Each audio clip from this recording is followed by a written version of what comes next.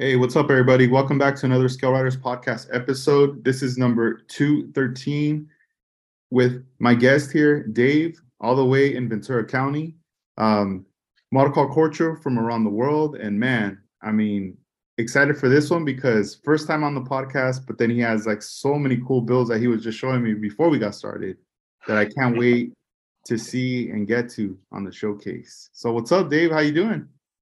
Man, I'm doing great. I again, like I was saying before we started the podcast, thank you for having me. It's an honor. No, man, you're welcome, man. Thank you for being on the show, dude. This is cool. So, as far as in Ventura County, what part are you located in? So I grew up in Oxnard, so right Mhm. next to the CB base. So I live in Thousand Oaks.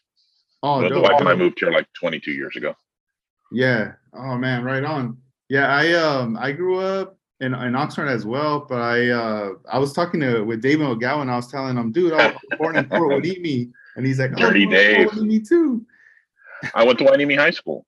Oh man, no way, that's dope. So yeah, Wainimi. So Kamala, then Haydock, and then Wainimi High. Yeah. Oh man, that's a trip, dude. So. Yeah. Now, and and then like where you're at now in Thousand Oaks, I pass through there when I commute a lot down the 101. So Well, we didn't come up here from Oxnard. yeah. This was Richville when I was growing up. Oh yeah. But we had the opportunity. We had the opportunity to buy here, and Yeah. we were just freshly married. I'm like, okay, let's go. Oh, that's what's up. So Yeah, man. And as far as like now that you're in Thousand Oaks, you're in your home, was it easy for you to like say, yo, like this is gonna be my room, like this is where I want my setup to be for model scale modeling? yeah, I had that for a while. We have a friend of ours who rooms with us because he had lost his place. So we put him up in my hobby room. So I moved all my stuff out, and I'm in the sunroom. You know, Hmm. hot during the summer. Oh yeah, yeah. The bills I had probably a get good. dry faster that way. I don't like spraying hot. I don't like hot weather. Hmm. I won't. I prefer it cold. Yeah, man. And then now it's good. We're getting into those days now upcoming, Hmm. with the weather changes and all that. So Well, this will be the first time I'm going to be wanting to shoot hot because I've got to put that on the Corvette. I got first. I've never airbrushed. oh no way. Did you get Never. that at a Coast Airbrush? Yeah. The Yeah. I talked. I got it from Dave. oh nice man. Normally, got to go rattle. That's Everything cool. I've done is rattle. Yeah. No man, that's good. That you got the paint and you want to airbrush. I feel like I still use rattle cans for many purposes when I'm building up my models. But then at some point, once I get to like, all right, let's do the paint, I like to transition into the airbrush. But Yeah. at some point later, I start to realize, you know what, I like having both, like they complement each other and they come in handy, hand in hand. Yeah. Well, that's a fact. I've got to learn how. Yeah, man. No, that's pretty cool. And as far as the airbrush, did you have any trouble kind of selecting as to like what kind of airbrush you wanted to use? No, when I had the hobby shop, um, I had my choice. I just never did anything with them. Yeah, So I'm going to start off with. I got a Tamiya that's yeah. never been used. Oh, dude, that's So nice. so that'll be the one I start off with. Yeah, yeah. Right on, man. And as far as like scale modeling, every guest I have, I want to know their history. I want to know how'd you get started. Take us back to when you first got introduced to scale modeling. Oh, my dad actually. I my first model. I can tell you which one it was because I just found the kit again. The first kit I ever built was the Revell monogram. Actually, it was monogram at the time. Uh, they had the snap tight aircraft carriers. They're about this big, you know. But I was sick. My dad brought it home. put it on the tray while I was eating, chicken noodle soup, and put the kit together and started building from there. He had 40 when he died in 94. I liquidated 4,300 aviation kits in 70-second scale that he had collected. Man, that's a lot of kids, dude, right there. Yeah, it took years. I still have kits I've been liquidating since 94. Yeah. And some of those like aviation kits, did you also build many of them? Did you get into that too, or? I do build aviation. Not like what you see, with the military, like the full military stuff. I like race planes. I like weird stuff. So a lot of my stuff is shiny race plane modified stuff. Nice. And like, as far as, when you were doing like your models, like, was there anybody that, to this day that, you met like back in the day from building? Yeah,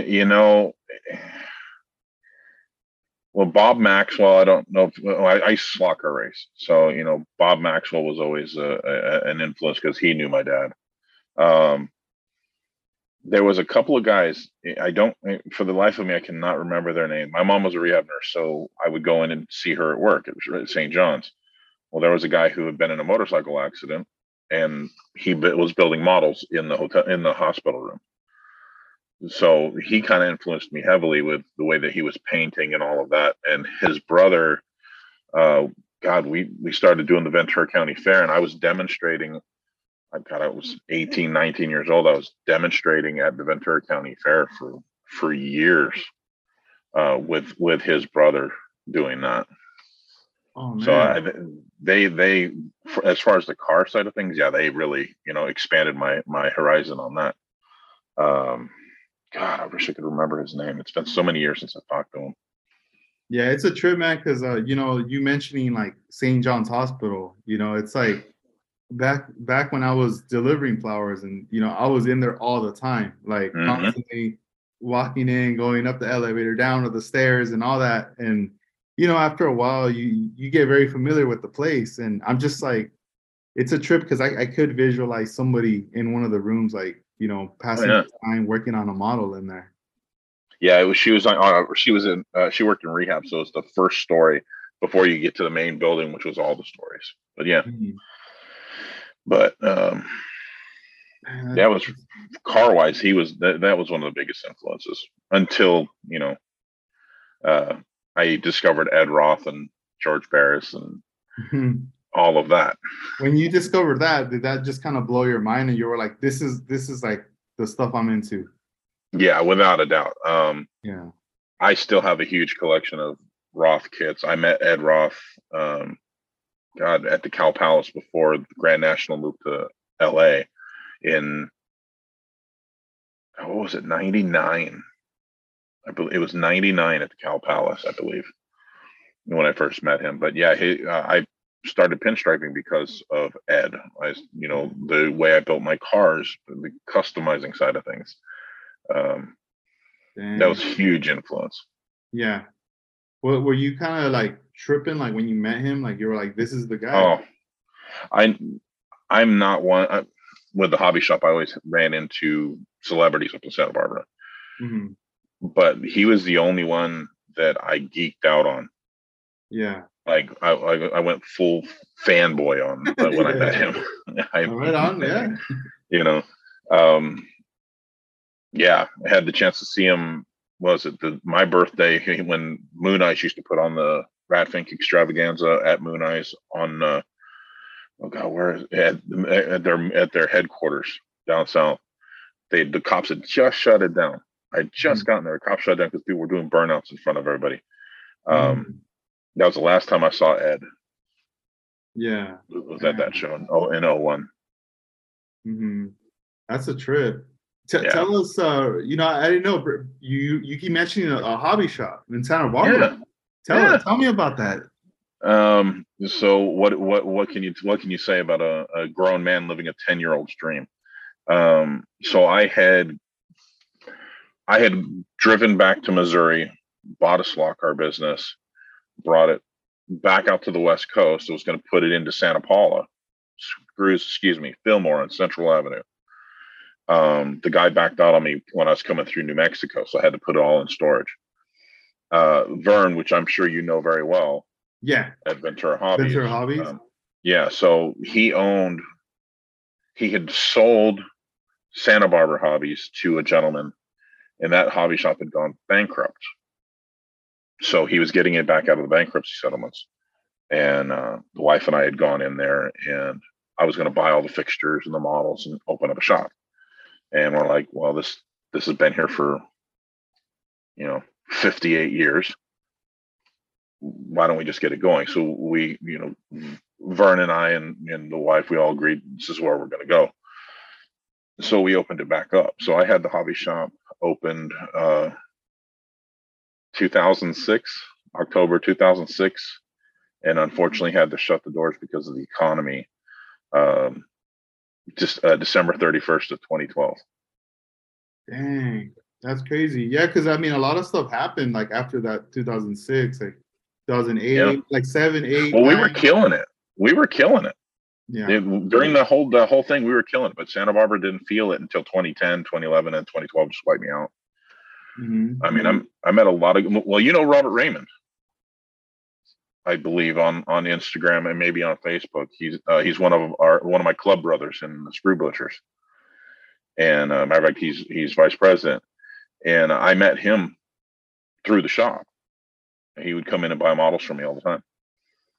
Damn, dude, that's crazy. So it's like, you're there, and then that happens, and you're like, what the hell? Like, at that point, it's just that's the only thing you could do is just step away as much as you would want to, like, hold on to. I had to. It was costing me too much money. I had to walk away. And you were commuting back and forth every day from Oxnard to Santa Barbara? No, from Thousand Oaks. Thousand Oaks. Oh, damn. Mm-hmm. Yeah, that's more longer drive. Yeah, 55 minutes door to door. It was a good drive. People were always like, "Oh, that's such a drive." Well, you got ocean on one side, mountains on the other. Yeah. Right? You really couldn't argue with it. It was really good. Yeah. Dang. Yeah. So, matter of fact, here I'll show you something. Yeah. Let's see. So I started this, and I really need to finish it. You remember when the 50 Chop Top Merc came back out by Revell, that new mold? Yeah. Mm-hmm. Okay. So little trophies and all that. Oh man, let's zoom in on that. Let's see. So I started on this back in 2010 when it first came out, and I haven't finished it yet. I got to get back on it, but Dude, that's nice. That's awesome. I'm trying to hold my words just so the camera gets on you, but man, that looks amazing right there. Yeah, this was the predecessor to getting into what we ended up with I don't have it here. Well, here, I'll show you this one. The 60 Starliner, which had the Hemi transplant. Now, truth be told, I didn't paint this body. A buddy of mine had all the House of Color paints, and he squirted the car for me. But everything else, interior and everything, is all done. And this car's been done. This car's been done a long time. It's been in a number of different magazines. Man, that's cool. Yeah, that's a nice build, dude, right there. And yeah, man, I mean, I feel like what you were saying earlier, wanting to get into airbrushing, it's never too late, Well, that's exactly it. Now that they're doing, mixing has always been, and it's funny that I am afraid of it as I am, because I worked with Gene Winfield for years. I watched him paint. I was there when Maybelline was done. I worked on Maybelline. I was there. You familiar with the 53 Buick that he did for the president of the Pharaohs out of South Bay, Japan, Purple Haze?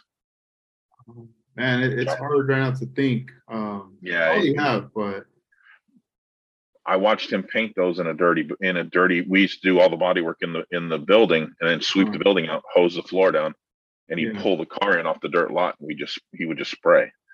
So you would think I would have learned something. Yeah. But you don't. But since they're making the premixes, why not? Yeah, premixes are dope. I when I had started, I remember buying premixes at first, but then after a while, I was like looking more into like, all right, if I want to mix this or get a particular tone, and then I started just like, let's say if I had a pearl, I Right. would start applying the candy concentrate into the pearl to give it more of a richer color. Like the same color, like let's say if I had like a pearl blue, then I would put a candy concentrate of blue, and then that blue would be even more richer, like more. Nice. It would just like enhance it more. And Right. and Armando Flores was the one who was like telling me like, hey, you should throw in some some concentrate in there, like a few drops or something. And I'm like, all right. And then I was like, oh man, it's getting brighter. guys like Armando, the talent that it's hard to go to shows because you get all the talent. It's just like, you guys, just the paint is amazing. I've got to learn that aspect quickly. No, yeah, I think like at first it was always like that mystery, right, of getting like of the layering of the paint and all that, and then what made it more intimidating later was the clear coating, because now it was like, oh, I don't want to ruin the paint job. So then after you start to feel comfortable by layering your clear, now the next thing you have to deal with now is polishing. Yeah, see, I don't. God bless. I wish I can't remember her name. I guess is it Lionheart Motoring? You just interviewed her. Yes. Katrina? Kristen? Is that right? Kristen. Why do I know her name? Why do I always do that? we got to discussing, I love that bug she did was amazing. Dude, killed it, yeah. That and as short as she's been building to be, but I mean, bro, seriously. But I told her I don't polish my cars. The stuff that you see, like the 56, that's all straight out of the can. That's base coat, second coat, multiple clear, and then no rubbing and no buffing. But it's shot cold. 60 degrees or under if I can do it. Yeah. Damn. I mean, the thing is, it's like, I feel like you tapped into something, like you have your formula, like the weather, and then just to be able to avoid that, that's really good. Yeah, there are points where you have to. The 56 has not seen a polishing pad to get the surface flat. Yeah. Neither did the 50.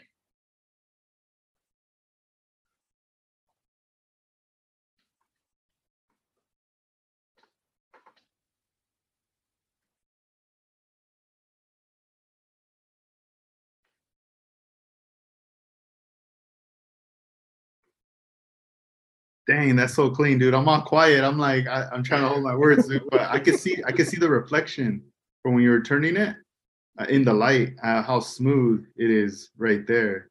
I still remember like the first time, just like having to like sand, the clear down, and then it just gets really like dull, like a matte finish, and just freaking out for a moment, being like, oh, dude, I think I just ruined the car right before my eyes. And then later, going through the rest of the steps to bring it back. Yeah. And all the way to what, 12,000 grit, and then putting polish on the 12,000 grit, and the compound and all that stuff. Yeah. I just commented on Instagram. I didn't know that they made buffing pads. I don't know if it was on your. I don't know if it was. I commented on your. It was yours because of that. Yeah, the black car. Oh my God, that finish! No, thanks, man. Yeah, so the homie Scott Scale Builds, who I tagged, he was the one of the ones who like he like on one of the episodes he explained how to do it. Right. And even beforehand, I had to like consult him many times. Yo, like, what do I need? Like, Because you can burn the paint pretty quick if you're not yeah, careful. yeah. But the way he explained it, I just said, all right, I'm gonna take the plunge on this car. And I went to the Lowe's there in Oxnard on the Okay. Boulevard, and I found the that brand Dremel that they Yeah. sell. They have a Hmm. micro Dremel. The kit is about, I think at the time it was like $90, but it ranges about 90 to 100. Okay. And it's a wireless Dremel, and it's really light and small. So this way you don't have like a cord or anything, like messing with the Yeah. weight. And Scott told me, look, when you use this Dremel, put it at the lowest speed, which is like number 5, and you could just just don't keep it in one area, just move it around, and you'll be fine. And obviously avoid like any like edges or Yeah. Because corners it's like gonna wear right off. yeah. So if anything, when I look at the body, I tell myself, all right, what needs to be buff? I mean, like I want for sure the roof, and then Right. some of the bigger panels on the side. So it could be like either a fender or a door, something that's just gonna be Absolutely. like stand out. Anything that's very small, I'm not really gonna get in there, because that might be like those edges or those like sharp, you know, areas. Well, yeah. Well, if you do that, if you burn through the paint, now you got to do a patina paint job. Holy, Right? I remember telling no my offense to anybody out there that likes patina paint jobs. I'm not a fan. I was telling my homie Casey, like, if anything, I'll probably just put like a decal and then clear it again, just to make it seem like it's a little bumper sticker kind of a Exactly. vibe. Yeah, I did that with. I don't have it. I don't have it with me. It's up in the display case. I did that with a '56 that I built years ago. That was out at the. It was out at the Cruising Nationals. Yeah. Um, yeah. Dang. Hey, let's get into that Datsun, man. I keep staring at it. I see the back. Show us. I'm gonna zoom in on the screen up there for you. Let's see. Tell us about this car. So what was it? 2020 when Dedicated did um their Datsun build off. So you had to use the pickup truck.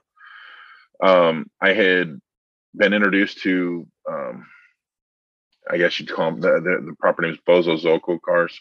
So the big fenders, the big pipes, but I didn't want to do a car. I want to do something I hadn't seen anybody do yet. So the pickup was the right choice. So the front end wound up being a 500 front end. It's the 500 motor that's in it. The fender wells are spoons. So those are bent spoons glued on. Of course, you got to have the pipes. You can't have that kind of car without the pipes. So I did the Pikachu style pipe. Um, the the tonneau covers, actually, I made that decal. So I don't know if you can see the kanji that's on there. So my wife laid it out. We put all the cherry blossoms on there because I called it the cherry blossom special. So the kanji that's on it says cherry blossom special. Um, so this was my first import that I've ever done. I had not done an import before this, so it was a blast. I kind of really enjoyed that. And then the hood, again, I printed out the decal, and then this is actually a Japanese Army squadron uh, kanji from World War II. So I figured, we'll just put it in there just for the heck of it. But yeah, that was a blast. That thing was a hoot. Man, that's pretty dope, man. That's cool. It's good to hear too, like that one being your first one of an import. That it was Yeah, a that was first build. import. And then I think you've seen. I didn't bring it with me, but I think you saw the Fiat 500, the Mm-hmm. stanced out Fiat 500. Yeah. That's a I cool little mean, thing right there. yeah. And Man. that's because I did this one, that I did that Mhm. stanced out 500. Oh, it was a precursor to that one. This was the precursor to that one. Yeah. Dang, that's cool. like when you do a build like that, you're stepping into another genre of build, but then does it just feel good having that freedom of like, I'm gonna do this, I'm gonna do that, and then all these ideas just kind of start coming together, and you put it all It, out there. it's weird how that works. I don't like going off reservation. I'm a custom guy. I'm a hot rod guy. But every now and then you there's something that just catches you. And it's like, okay, yeah, I got to build that. Like what we're doing with the Iceman build, the Iceman build off right now. I am so far off reservation right now. It's not even funny. It's like when they say, "Hey, man, I think we gone too deep. We got to go back." Oh, bro, I have gone beyond too deep. I mean, when I don't, again, I don't use resin parts as a common rule of thumb. The the back half, the back half of the 50, the roof, that's all styrene and putty and mud. The motors, a kit motor. Same with the 56. You guys watched the build with the 56. This is promo parts. This is styrene. This is that type of stuff. With this build off, because everybody does resin. 3D printing is. I'm having a hard time wrapping my brain around it because I'm so used to scratch making everything to where you can print stuff now. I mean, come on. I got to think. Was it Dog 3 models? Dutch, yeah, Yeah, Dutch. So Dutch sent me the 572 with the Holly injection for it. Um, oh my God, I just posted. Hold on a second. I just posted for him. Yeah, Rust Factory. So, I was having trouble with another resin chassis. I'm not going to say who, but so he sent me his chassis. So I had to widen it a little bit for the body I'm doing. So I'm using 3D parts that I'm not used to doing. So again, prep work and all of that, I'm learning what I've got to do with this stuff. Dang, that's cool. So yeah, these are like the first like parts you're starting to get and use and prep, and as Yeah, far as like stepping into the of use of the 3D. 21st century, as it were.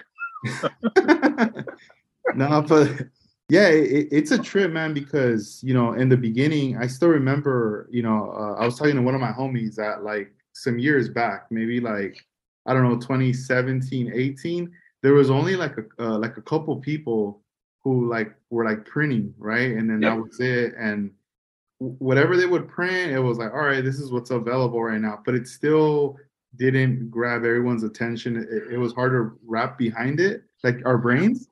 But then Well, finally, it we started to was. see some more stuff, and that's when it was like, wait a minute, Well, it's the quality of the stuff. So the earlier 3D printed stuff was heavy lines. So they had to do Mhm.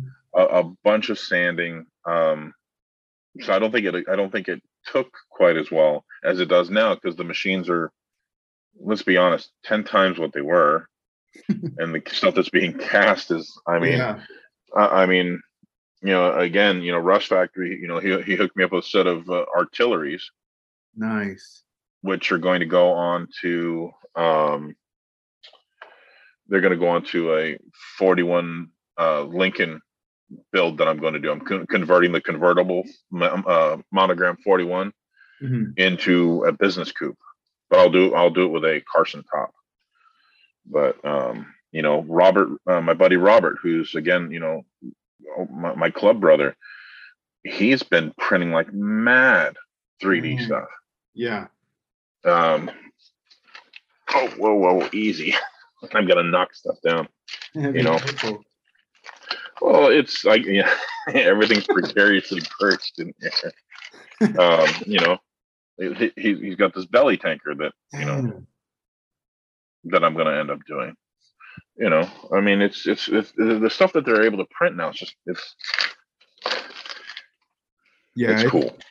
no, it is. It is. It's like I just today I received a package from my friend, Slowly Models, and Hmm. he put in some sets of wheels, and for Hot Wheel size, you know, like 164 scale, Yep. and then also some for 124 scale. And I was like, man, like these are wheels that I can't find. Like Aoshima don't have these wheels. Like these are just some old school wheels that I could use like on a build, and they're 3D printed. But I'm just excited like to use them in the future.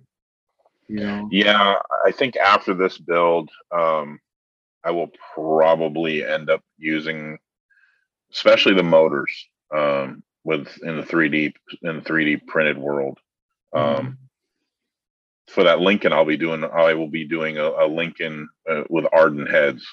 So, and I know I think there's a couple of guys out there that have that variant Mhm. of motor. So Mhm. that should be pretty interesting. Yeah. Let me give out some shout outs because we do have some people Hell in yeah. that room. We got Lee all the way in the UK. Yeah, there you go. Crow Customs, baby. Yeah. Then we do have Slowly Model. Shout out to Slowly, Defect Nice. and Rat. Um James, let's see, Juarez Custom Builds, Nice. and then Jan Flores. So yeah. Right Uh on.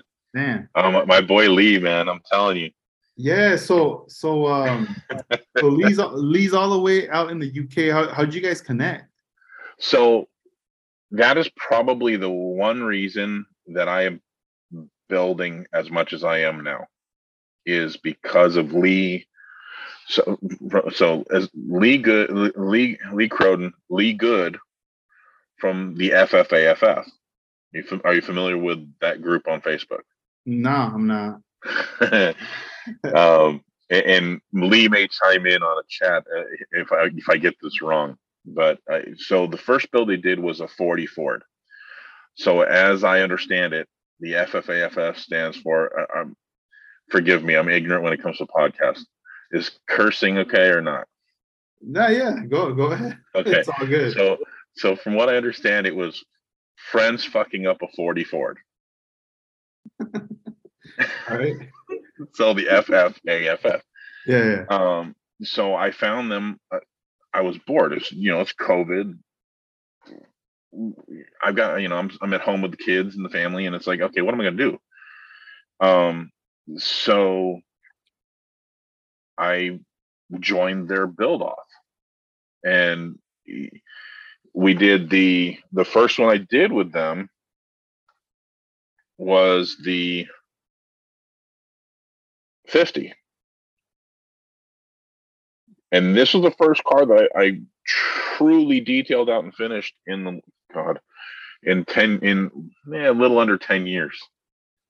I mean, I built smaller stuff, but nothing I kept. I pulled it all apart and used parts for other things.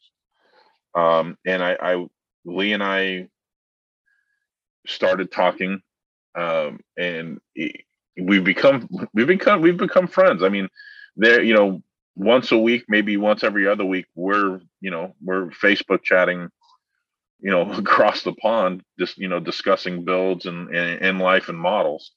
It's very interesting. He's become a really good friend, and he's like, I think he told you he's coming out, so he's going to be staying with me to go to the Cruising Nationals at the end of May. Man, that's dope, man. Yeah, because from speaking with him, he was saying this is gonna be, I believe, his first time, right, coming out to California. Yeah, so his first time. Well, it's not his first time coming to the States, but it's the first time on his own. Yeah. And we I had talked to him, and he agreed to send out, as I know a lot of guys have seen, his hauler in that 57, because I was a part of that build off. I didn't finish. I was doing I don't know if you remember the Steve Stanford build. I was doing the 57 with the 58 DeSoto taillights. I messed the body up and stopped. I was so mad. Dang. But so I said, you need to send that out. I mean, we've got the SoCal Open the first week in May, and then you're going to be out for the end of May for the Cruising Nationals. Let's get that thing out here. And he took the leap of faith. How he wasn't losing sleep, I'll never know, and he he probably was. Yeah. But the stuff made it.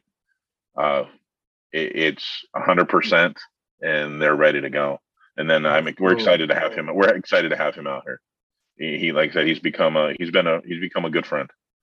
Yeah, man, that's cool, man. Yeah, because I mean, I could see how when I see his builds, I see your builds, I could see how you guys click, and also it's just like that. When you're into something with your homie and you're Yeah. bouncing the ideas and everything, it's definitely motivating, and when you're Oh, like without a doubt, building. I'm telling you. Yeah. If it weren't for that group, I probably wouldn't be. Well, James Laga. So that man is a master when it comes to manipulating images in Photoshop. So he has been a source of inspiration tremendously as well. And so when we did the try the 55, 56, 57 build, which is where cotton candy came from that build. That's based off of a James Laga rendering. It just again it lit that fire. So yeah, I can't speak enough about that group. A great bunch of guys. Yeah, that's cool. Yeah, like that Civic, to relate to like that feeling of building and stuff like that. I owe it, to even like my homie Casey who's watching, because it's like, he's out in Australia, he's working on his stuff, I'm working on my stuff, but we're communicating and we're updating each other like, hey, look what I'm doing, that we're,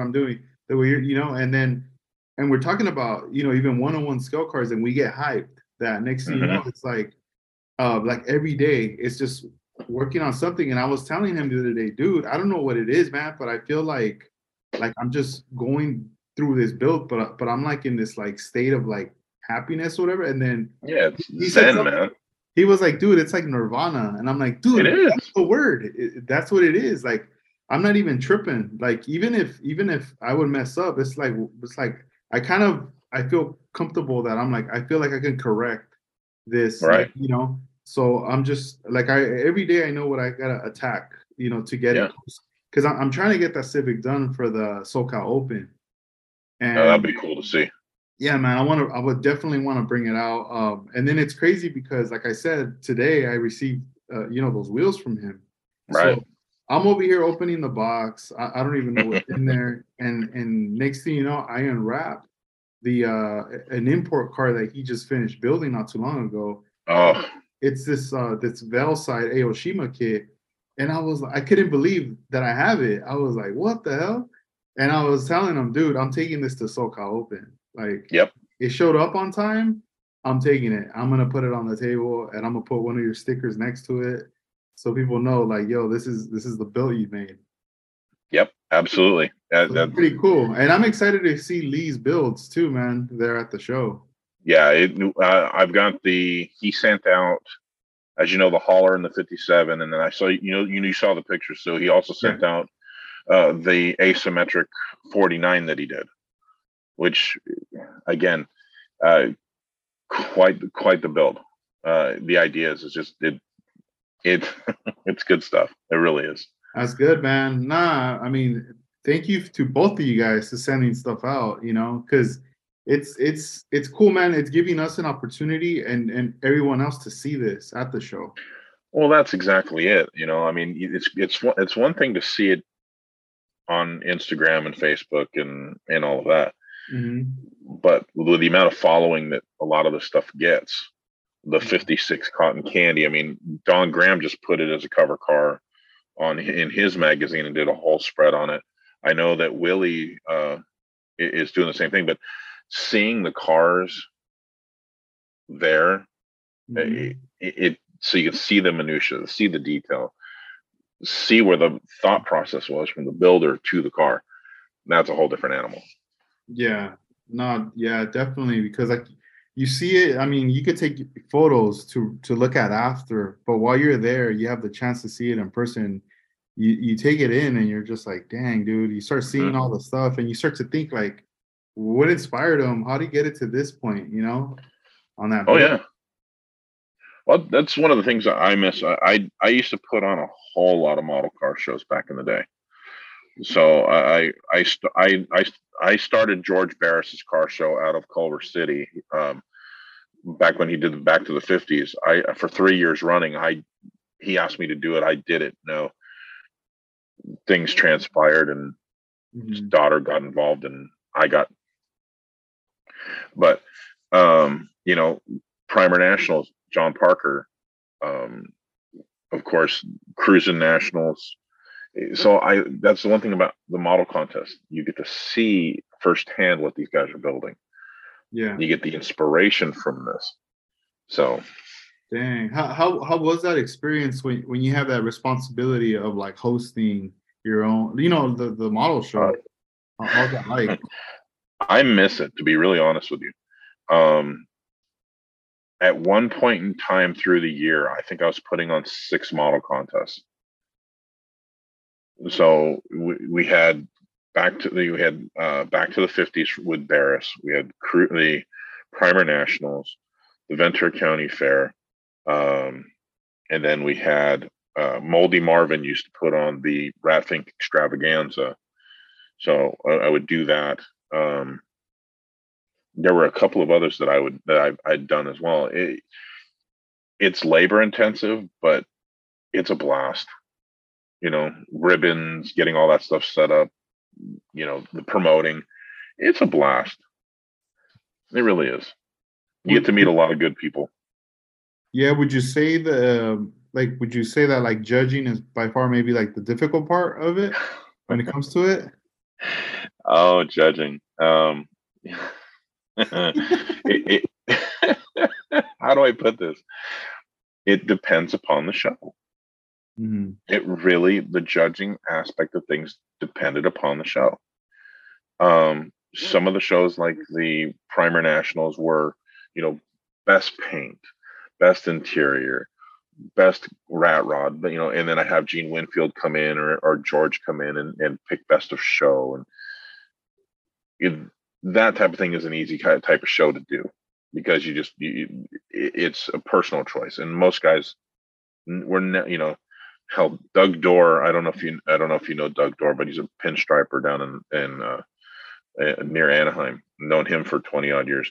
He'd bring his stuff out, his models painted and everything. Those type of shows are great, because it's really, Mhm. you're not judging the full build, you're judging the characters of the build. But Model Fest, Mhm. anything IPMS related, I stayed away from for years. Yeah, At you that got to look point, at everything. oh God, at that point, it is meticulous. It's a pain in the backside. But it brings out, well, what was it? The dedicated show. What was that? 21? The one that they had at the hotel, right? Yeah, that was The 21. one show, yeah. Yeah. That had to be, wasn't that had to be like before the pandemic, right? No, No. Oh, no. you're right. It was after because people were Yeah. wearing the Yeah, masks. All right, I remember now. no. Yeah, I remember. Okay, you're right. Yeah. I don't know Dang. how those guys judged either, because the Uh, talent on the table was yeah. astronomical. But Mhm. no, it's a fun experience. Dang. Yeah, that was a fun show, man. Like it came and it went quick. Yeah, too And quick. even after like the next year or even months after, people were asking like me like, oh, do you know when the next one is? And I'm like, I don't think there's gonna be the next one here. They were saying that 2 years from now they'll do it in Texas, and then after that another 2 years they'll have it like in the East Coast. So as of right Really? now, I don't think they're gonna do anything again like at that time. But the cool thing right now is we got the SoCal Open that they're hosting. Yep. So that's pretty cool. Well, and then we're going. So I've joined a local group of guys I've known. Again, I've known most of these guys. Dave, Dirty Dave McGowan. Mhm. I, I've known these guys for 20, 30 years out here. So there's an IPMS group that is going into the Murphy Museum in Oxnard. Oh, you're right. You're right. This is going to be in September, correct? Correct. And Yeah. I'll be helping with the car side of things. Dope. They're a bunch of they're a bunch of rivet counters. They're airplane guys. They're rivet counters. Man, yeah, because at the Model Fest, I did obtain a flyer for that event, and time had passed, and I was like looking at the flyer, and I was going like, wait a minute, like this is in Oxnard, what the heck? It's like the first one that's coming. Yeah, well, we're having a meeting at the Murphy this Saturday to go over the particulars of the show, but yeah. So we're trying to get as many car guys out there as we can. I already told the group, you guys have got plenty of armor and airplane guys. We need to bring the car contingent back in. Yeah, heck yeah. So yeah, because Bill Birch. I know him if I saw him. It sounds really familiar. He comes out to the Model Fest. I think he's vended a couple times that I've seen him there, but I know he reached out to me after the Model Fest, telling me about that show in September, and he was like telling me about it. If I could like help promote him, dude, send me the flyers and stuff. Like, I'm down, totally down. What I would really like though is if somehow, if you guys have printed copies. Yeah, they're working on that. Yeah, it would be dope. I'll be down to like put them in like orders or whatever, and that's I'll let them know. That's rad. Hell yeah, that'd be cool to like just put them in there because I mean we still got time, but still it's better to just start letting people spreading the word now. Absolutely for that event, especially like that first one. That's gonna be a special one, and I do plan on wanting to vend too there at that event. I think it'll be a good thing for you because there's going to be one hell of a mixture of builders there between the armor, the aircraft, and the cars. I think most vendors will do pretty well as long as the show is promoted properly. Yeah, that show should be off the hook. Dang, watch. Let me see. Let me check my while we're talking about that because I know I had got sent. Let's see here. Oh dang! I found the email with the flyer. Let's just plug it away, man. So this is WonderCon 2023. Yep. California Dreaming Model Contest and Swap Meet. The address is gonna be 1930 Eastman Avenue in Oxnard, California. Damn, that's like when my father opened up his flower shop. It's like not too far from Eastman. It's up the block right there. Yeah. The PCH. Yeah, Scotia is. I was working for Scotia, so they're right up the street from there. That museum, the Murphy, if I remember correctly, was across the road in that long white building behind that new building they're building there off of Rose. Yeah. And the one. There was the guy used to have a bunch of De La Haye's. His brother was a client of mine at the hobby shop. Dang, that's dope. So this is going to be September 9, 2023, 9 a.m. to 4 p.m. Let's see here. It's, open to the public. Let's see what else. Yeah, Murphy Auto Museum, man. I'm gonna be posting these up on my stories too. Cool. And then later I'll do just posts and stuff like that. But I think this should be cool because what's the trip is like. Remember back in the day in Oxnard there was that Blue Max Hobbies. Hell yes. I go as far back as Radio and Sound. Do you remember where Radio and Sound was? No, I didn't even heard of that place. Okay. So Don, I knew Don very well. So Don at Blue Max Hobbies, I used to ride my bike from my house to Don's every day. He had in Port Hueneme next to Uncle Herb's. Okay. So there's these little bungalows right behind Uncle Herb's building. And one of those bungalows was what it used to be. Was it Hobby and Sound or Radio and Sound? It was a little hobby shop, and then Don took it over and turned it into the second Blue Max Hobbies. And that's a trip. All right, man. You got to tell me about Blue Max because look, when I grew up in Lindenwood. Oh, there you go. In Oxnard. that's the neighborhood where like I grew up in, right? And from there, I would ride my bike to Blue Max Hobbies, which is not too Hell far. yeah. No, So it's so you're just up the coast highway. yeah, yeah. And at that time, there wasn't that many buildings. There was a lot of dirt. You know, they hadn't Yep. built so much stuff yet. It was very industrial. And I remember like riding my bike over there. I must have been in like junior high around that time. You know, this might have been, or maybe no, not even junior high, way before that. No, Because it would have been before. When did you graduate? yeah, I graduated high school like 2001, but Okay, it was like it was he was gone by gone. then. Yeah, it was Yeah. gone by then. So, you know, this was in the 90s, and I remember riding my bike, and when I would go to Blue Max next door, I remember there was a liquor store too. Oh, hey, don't forget about Snooki's Yeah, bar and pool hall. yes, there was like so there was Snooki's, which is well like a strip bar. Yeah. Well, yeah. I think it was a bikini bar. They weren't allowed to do Yeah, anything there was with a bikini bar, and then they had a hobby store next to it, Yeah. and then you had a liquor store. Yeah.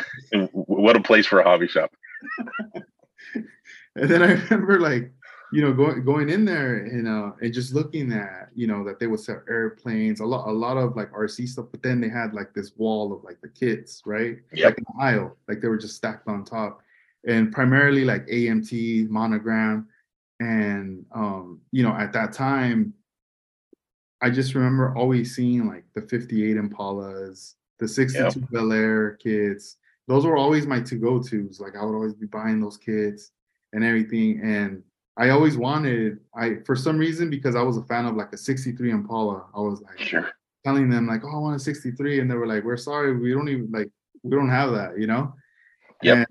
And like the only Impalas they had was like the 58, the 59 Impala. Later they got like a 65. And I was like, oh man, I have Yeah, to. 65 was a rare kit. They only re-released it once after the original, I think it was. And Uh-huh. then they cut it up and butchered the 65 up and did a short track racer out of the kit. Dang. So that mold's gone. That's crazy. And you know, my other friends, they would buy models too, and then we would ride our bikes back and work on them.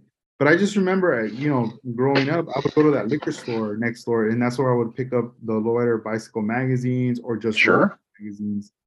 Go home, and you know, like that was the closest thing that I can get to a hobby. I was unaware of hobby shows.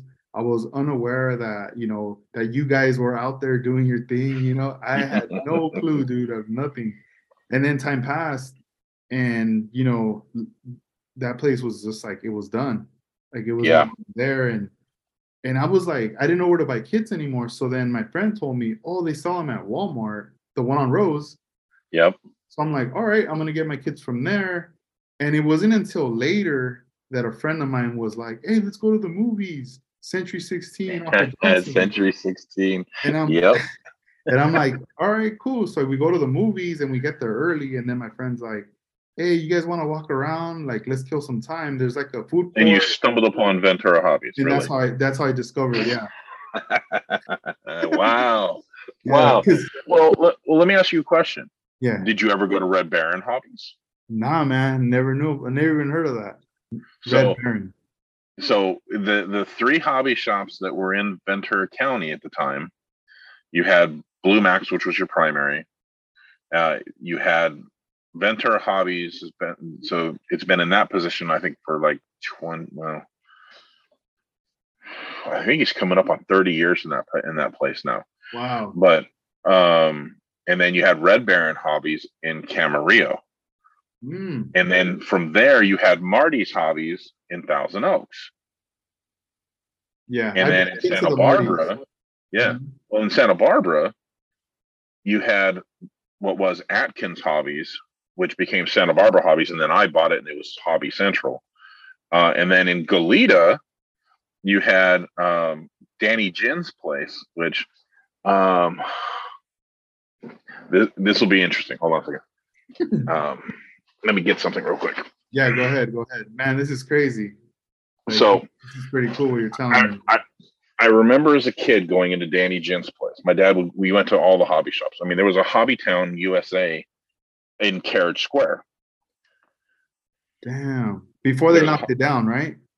Yeah, before. Well, no, it's the building where where Toppers is, or Rusty's. Okay. It was in the corner over there. Okay. I worked at the slaw car shop that was on 5 Points, where the Q Club is. All right. But anyway, so when I was a kid, we'd go into Danny Gent's place in Goleta, and I always remembered. I don't know if you probably haven't seen the movie. It's Firefox with Clint Eastwood. It was a very specific airplane that he flew. I had to have it. He had something floating over the door. Well, when I was working over at Hobbytown here in Thousand Oaks, the guy who bought Danny Gent's place, I'm like, hey, whatever happened to the, because he's liquidating all the kits. Whatever happened to his model? I described it to him, was hanging over the door. He goes, you know what? I think I still have that.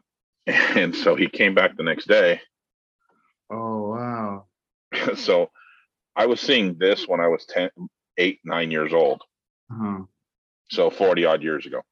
So there were so many hobby shops in Ventura County, Santa Barbara County, back in the day. That's a trip. I had no idea, man. And, when I had stumbled across Ventura Hobbies, when I walked in, I was like, dude, like now I know that there's still a place where I can get kits and get paint and whatnot, right? Yep. And I was just tripping out. I was like, I got to come back here. But during that time, I was still in high school. Like I wasn't even driving yet. I might have been like a sophomore in high school. And living in Oxnard, like I never like really left Oxnard. Like no, like you wouldn't go. Really like, never do. No, like my parents, like if I told my parents, "Oh, take me to Ventura," like we weren't gonna go to Ventura unless the whole family's gonna go to Ventura for something. It was it wasn't really like "Oh yeah, we'll drop you off and I'll pay." No, that wasn't gonna happen. So it was like the only way later is like later in high school, once with my homies we started skateboarding, and then we heard that we build a skate park in parts of Ventura by the mall. Yep. That's when we started taking the bus to Ventura, and then that's hilarious. We would end up out there, but then again, it's like time went on, and when I was reading one of the like I had never owned the first issue of Lowrider Bicycle magazine. I ended up getting that later as an adult through eBay. And when I was reading it in the first issue of Lowrider Bicycle magazine, in the model section, they feature, they mention the Model Fest. Yeah. At that time. Mm-hmm. And I was blown away. Like my mind blew up right there, because I realized this was going down around the time when I was building models, but I had no idea that this was happening. Yeah, I think if more kids, I used to say this to the parents of the kid that would bring their kids in, trying to get them into something. If I can get one kid to do a hobby, I'm winning the battle. I'm never going to win the war. Technology is always going to be more intriguing. But if you can get them to think, get them to build, use their hands. I mean, so I have 3 kids. I've got an 11-year-old, an 8-year-old, and a 4-year-old. My oldest daughter's been building since she was 2. My son's been building since he was 3. So even though they're into technology, they still now divert back to using the gray matter and building stuff. That's cool, man. Yeah, my daughter, she's 2. She's gonna be 3 like in August. But like when like we're in the room, like I have my desk set up with all my stuff, and she knows, dude, I leave stuff. She does not touch it, but she knows, and she just stares at it. And she looks at the colors, and I'm showing her like, this is that stuff, but look at the colors, and like I'm just trying to like put it in her head, like these are tools, this is this is that. Yeah. And she just stares at it, and then she just kind of goes, but then she comes back and she looks. Once in a while, she'll give me like one of her stickers because she wants me to put it on my desk. I'm like, all right, we can stick it on here. So oh man, that's dope. There you go. Yeah. That's awesome. Yeah. My 4-year-old. Nice. So yeah, it's one of those things. I know for sure, at some point I'm gonna be like, let's do projects because right now she's getting into like painting with water paint, you Sure. know, like on paper and whatnot. She's just exploring. She's seeing like if you dip this in water and you dip it in this, you get this. So it's pretty cool, man. And I know what you mean. I want to do the same. Like I want my daughter to like also build some kits as well. So, uh, have you shown her? Has she seen the Cars movies? Yes. Hmm. Okay. Does she kind of dig it? Yeah, it's because she's we're going through like the Disney movies, right? And we're seeing all the princesses and all this stuff. Yeah. And now we're jumping into like let's watch Monsters Inc. Now let's watch Cars. Like we're starting to switch it up now. And she's Okay. starting to get into it. And she's starting to kind of be kind of like, what the heck? Like what's If going she on? latches onto one of the characters, Mhm. whether it's from Cars or planes, the model company Svezda, I think I'm saying that right. It's a Czech company. They make snap tights, press togethers that are super simple. I mean, like I said, my 2-year-old at the time put it together. I cut the stuff off the sprue, but she assembled. Um, 3 years old. I don't know if you remember seeing her. We had it out at the dedicated show, the '64 Impala that she painted. You know, uh, whereas yeah. Oh, let's see it. But to me, I'll go get it. I'll go get it from. I'll show it to you. But to me, a rattle can. 3-year-old. I got video of it. I'll go get. She got best youth at that show. Man, that's cool, man. So they'll learn what you teach them. Yeah. Yeah, that's Just sir. there's got to be that spark. Hmm. So if they can latch into it, you're off. Yeah, man, that's cool. And regarding going back to like those hobby shops, like Yeah. during that time when a lot of those shops were open, was it one of those things that like did it just be a cool feeling knowing you could go to all these different places that were all in town? There it was always it was always one of these things with my pop. Don't tell your mother that we're going here. And he so he would always end up buying kits. Drove my mom up a wall. But I knew that if I was going with him, that I'm coming home with one. Yeah. So All right, I won't say nothing, but I want that one. that's it. I'm good, Dad, but it's gonna cost you that one. Um, yeah, God, the first model contest I ever entered into, I got destroyed. Mhm. Absolutely destroyed. I thought I did amazing, and Yeah. I got it was at the Hobby Town there. God, I think I was 10. So 10. Yeah, I might have been 11. I was coming into junior high at that point. Yeah, man, I got wrecked. When you saw like the kids, was it kind of like I got to go back to the drawing board, or how was? Would you? No, I quit. Oh, I'm like, really? Yeah. I'm done. I'm Uh-huh. like, no, man, that's crazy. Um, but obviously you don't quit. Yeah. It's once you've done it, you've done it. I'm actually going to try and recreate that. I'm going to try and recreate that car. Mhm. I have all the parts to do it, to Yeah. recreate what I built back then. So that will probably be done in the next year or two. Yeah, man. Did you keep a lot of those kids from back in the day?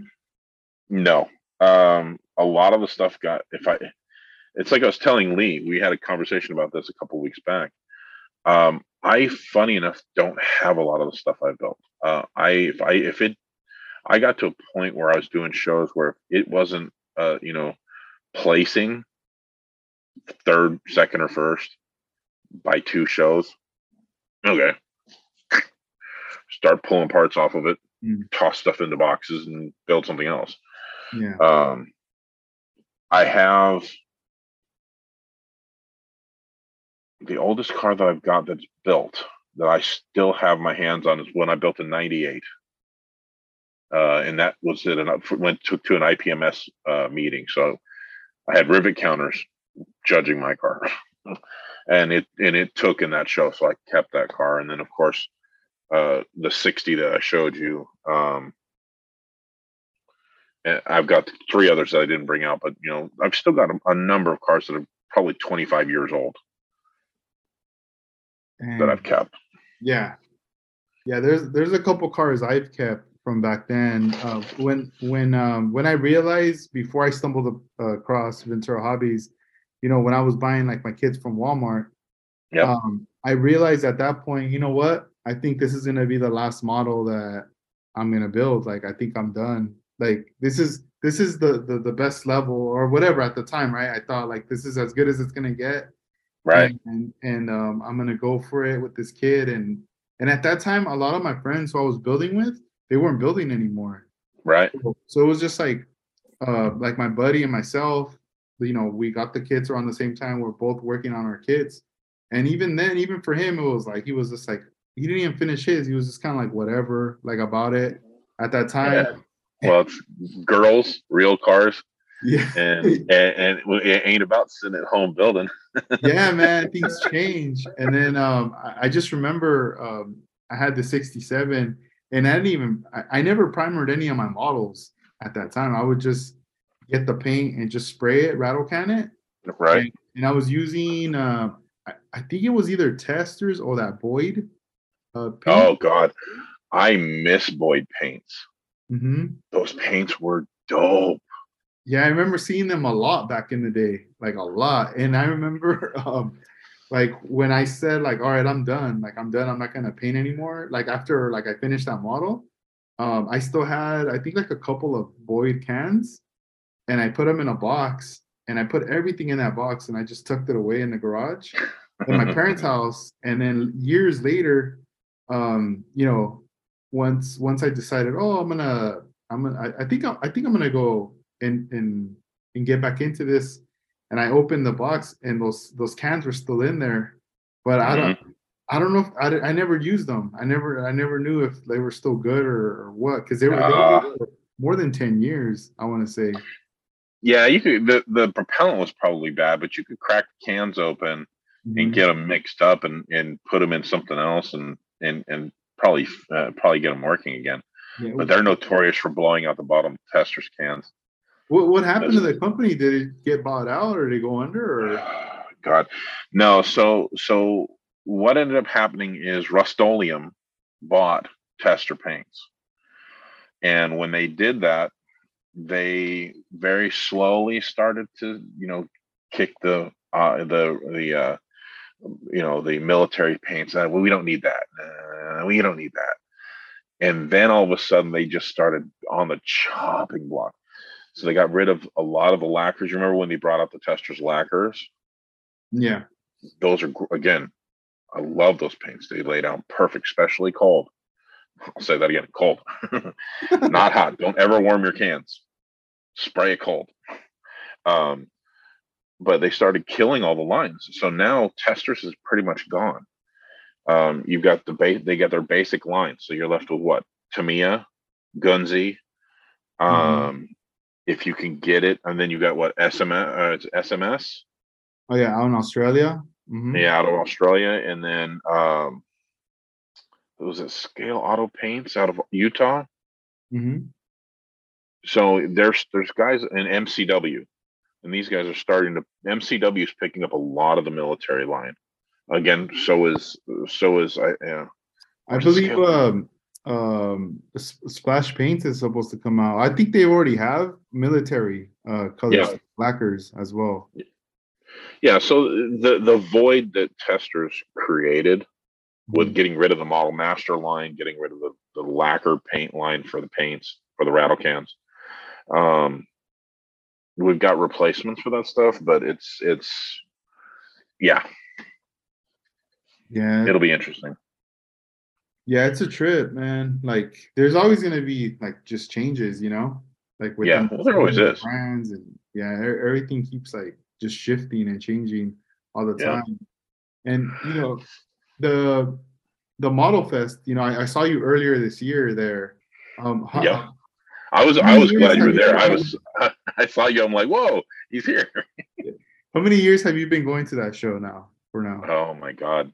I've been going to that show since 1992, 93. dang, and you've never missed the show? I periodically I've missed the show, but as a Yeah. common rule of thumb, no. And I've gone to that show. Well, I started going to the show when it was at the Westlake Hyatt, Mm-hmm.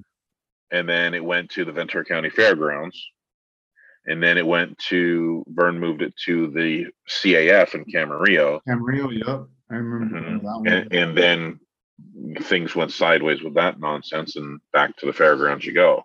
Yeah. Um, but yeah, I mean, I've been going to that show. Yeah, I would say not 100%, but I'd say not at least 80% of the time I've been going to that show since 1992. Yeah, it trips. You know what tripped me out is that day of the show, right when I'm leaving, right? I look, like when you enter and like Vern's right there with all. Right away, I see already the flyer for the next year, Yep, and I'm he's no like, joke. damn, bro. I was like, damn, we already got I could already book my table for next year. Yep. That was pretty Yeah, cool. he that's how he operates. He once that show's done, that show's in the books. Let's move on to the next year. Yeah.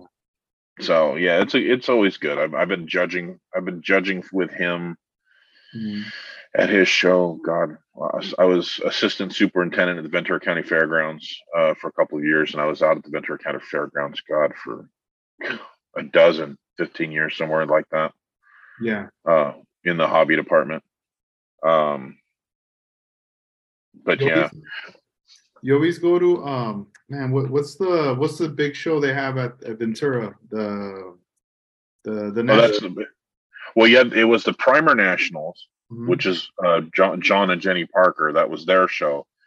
They sold it to, I believe they sold it to a guy named Dave, and it changed from the Primer Nationals to the Ventura Nationals. Ventura Nationals. Okay. Yeah. Right.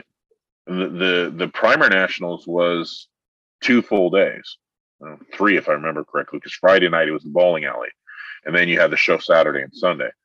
Um, that was great. That's when you had Back to the Beach. You had the Rat Fink extravaganza. I mean, that entire time period was amazing. Yeah. And like now when you go to these shows, like you still find a lot of inspiration in the one-on-one scale cards that are being posted out or premiered. Not as much anymore. It's Mhm. gotten ridiculous. This whole I have a trigger. I have a trigger word, and it's called rat rod. Mhm. I can't stand that word. I couldn't Yeah. stand it when the guys out of the choppers in Burbank even said Mhm. that in Hot Rod magazine. Rat Rod. Uh, yeah, I can't stand that word. I'm not a fan Yeah. because they call here. So an unfinished custom. Let's say that this was primer. Like I used to drive I had a '52 Buick that was primer with flames. I did the flames, all that stuff. People called it a rat rod because it wasn't Oh. painted. They're not calling it a custom. Uh-huh. They're calling it a rat rod. It's like, oh my god, no, go away. It's a custom. Yeah. What the heck? Yeah. Damn, I didn't know Yeah, that. yeah, yeah. I mean, so you were asking me about my inspirations. So Mhm. my dad built car models. He was in Vietnam. You know, he was car guy. So you asked me to bring this one out, and I'll show it to you. So I took the surfboards off the top, but the motor that's in this is a motor that my father built on ship in Vietnam. And so the kit itself, this I picked up for $1 from Chip, who's a good friend of mine out here. He sells models at shows and whatnot. So this was a bag kit. So I built the bag kit, cut the roof out of it, put the wood spars in. Of course, you got to have the little alligator. I don't know if you guys can see it or not, but there's a little alligator on the seat there. Um, and I threw it together um, to resurrect the motor because the car that he had built Actually, I think I've got that right here. Hold on. Let me open up my box. Sorry. No, go ahead, man. It's all good. Yeah, here we go. So you got it. Yeah, so there's the original body that my dad did back in. He did this kit in 60, 68, 69. So I have all the parts to fix it and get it back to the way it was when I remember it as a kid. But that's where the motor came from for that unit. And so, so it stems from way back. Man, that's cool. That's a trip, man. That's pretty awesome. That the engine, you were able to, use it in this kit right here. Like, Yeah. and it's like, it's almost like a collab right there, between you and your dad, like combined right there with that build. Yeah, I unfortunately lost, when I moved out of the house. I won't get into details, but I lost a lot of his stuff when they cleaned the house out, and they didn't tell me because I had my room sealed off. So my dad's stuff was in there, my stuff was in there. Somebody had broken in and gotten all the original Hot Wheels that I had and of his, and some other stuff in the models. So there was very few things left over. So I treasure that motor very much. That motor will stay with me and be in many other kits. Yeah, no, man, that's cool. And then it's something too you probably you tell your kids about as well. Absolutely. Oh yeah. Yep, and they've heard about it. They'll never know him, but they've heard of it. Mm-hmm. Yeah, can you show us your bench, man? I keep looking at the bench. God. Yeah, it looks like you have a lot of cool stuff right there. Okay, all right. So don't mind me. I'm going to move the camera. And don't judge. It's dirty. So this is where I end up working. Paint. Let's see if you can see. There's paint rack, tools, spare resin bodies in here, some other goodies and decals here. Soon to be's. My airplane side of things. The proverbial stash, down to the current build I'm doing, and then all the other stuff on this side. Not to mention the shed out back with about 150 kits on top of that. So yeah, this is where I build. That's cool. And as messy as it is. Do you build at night, or how is it? What's your schedule like when it comes to building? If I'm lucky to get a weekend in, I'll work on Saturday, maybe a Sunday. Usually it's after everybody's gone to bed, and I'll sit out here till like 1 o'clock in the morning. Oh, it's cool. Yeah, man, I can relate, man. That's how I feel. During the day, it's like just work, and my daughter's at daycare, and finally, when the time comes, all right, let's pick her up. She's back at home. I'm not working on models or nothing. I'm not looking at nothing. I'm disconnected from everything, and then it's not until they're asleep, and it's like, all right, cool, you go do your thing, and I just exactly. I'm just let me know if you need something. I'm good, but I'll be out here. Yeah. You know where to find me. That's it. Yeah. I'm not that far away. Yeah, that's why the Corvette build is there goes the headlight. It's not done yet. But that's why the Corvette build for the FFAF is taking as long as it is. So that's a 58 Corvette. Let me just drop the headlights out of there. It's still in pieces, but copper insert, 57 Chevy, rear tail sectioned and shrunk to mate with the body line. So then again, that's all the way through. The front headlight assembly and mouth are all based off of the 60? I think it's the 61 style line kit that I pulled this stuff off of. And then 58 Impala, center section. I don't have the steering wheel put in, but I've got a separate steering wheel coming off the end, so it's not attached to anything. So it's a floater. And then again, rattle can, no rubbing, no buffing. That's cool. When it comes to the rattle cans, as far as like the clear, are you using that TS13 from Tamiya? I like the TS13. Or is there something different you're using? Yeah, no, I prefer with my clears. I prefer the Testors lacquer. Testors makes just a fantastic clear, and it being a lacquer base, it still applies really well with the. That's not it. That's my decal paint, my decal spray. I don't have one here. I don't think. And is this a can? Let me see. So that's the TS13 that you're talking about. Oh yeah. Okay. So I just picked up this. Ooh, I have one of those. I haven't used it yet, but I heard those are dope. But I don't know yet. Tamiya. Is it? Yes. They just wrap the packaging. Yeah, this is Tamiya. It's if you look at the cans, the cans are exactly the same. I haven't used it. I'm going to use it. I'm probably going to end up using it on the Corvette. Yeah, I've seen.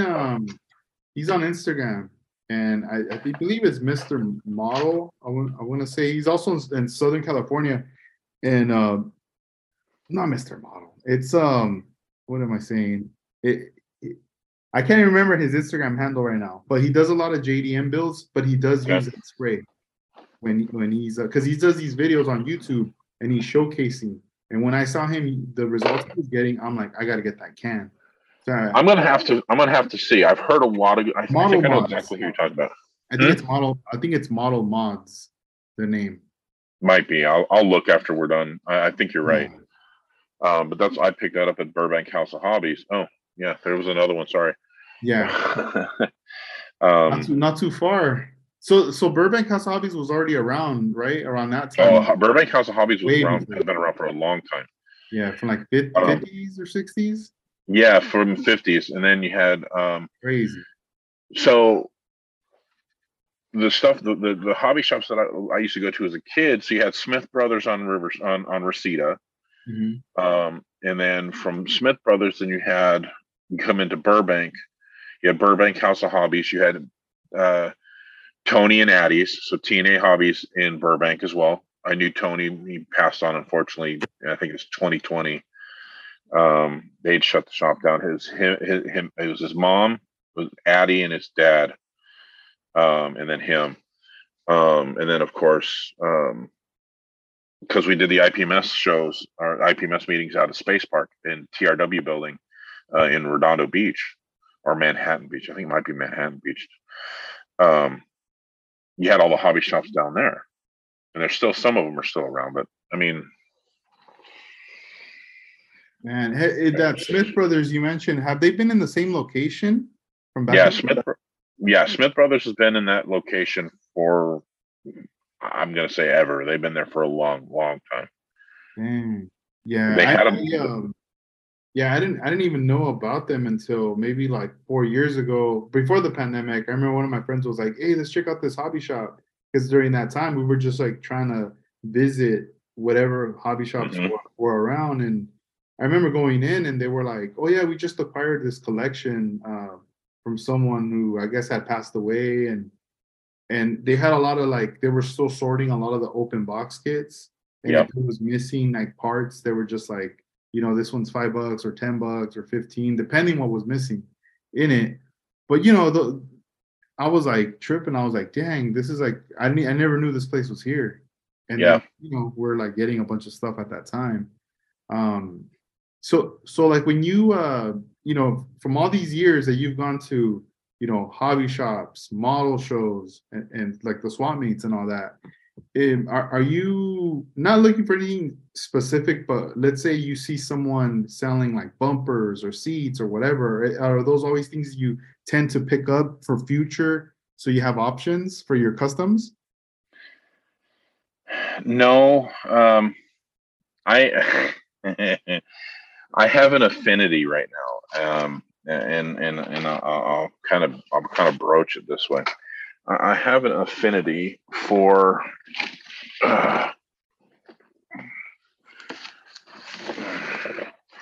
dare I say bag kits,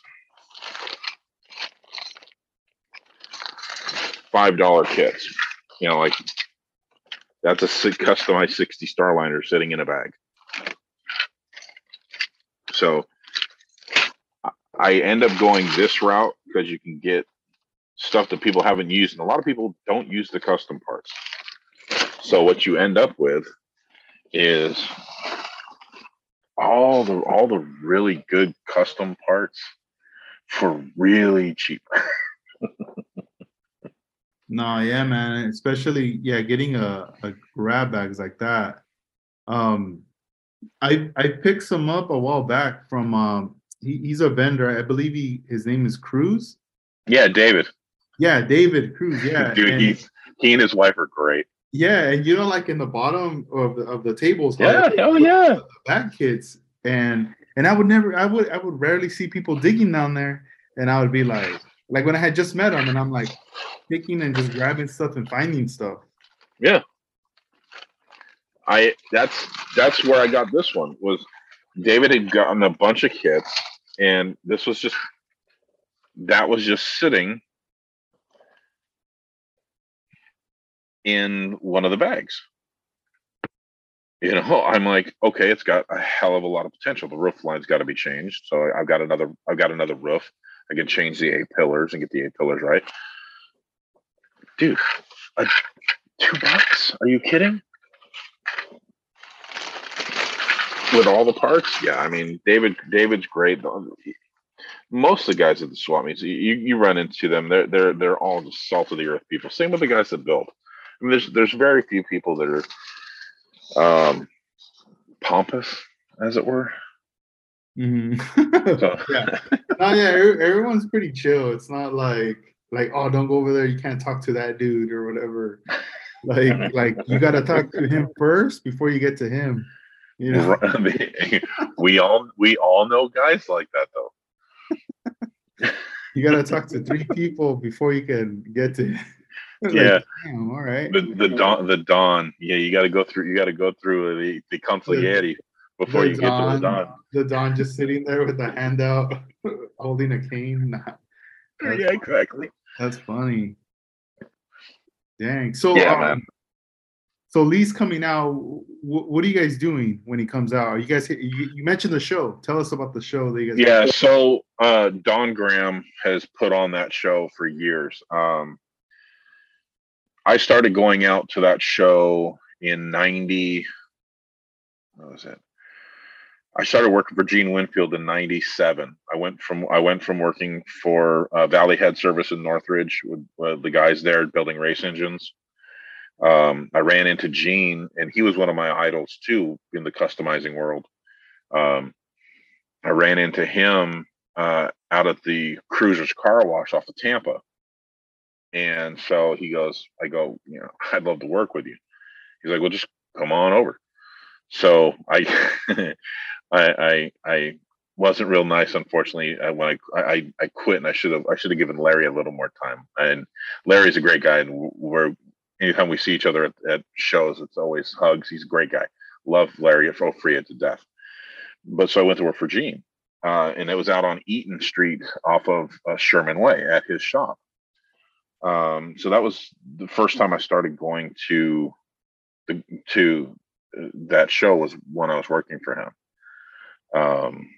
So, you know, I helped with the reactor rebuild. My wife at the time got to ride in the Strip Star, Maybelline, you know. So Don has always put the car shows, the model contest on there.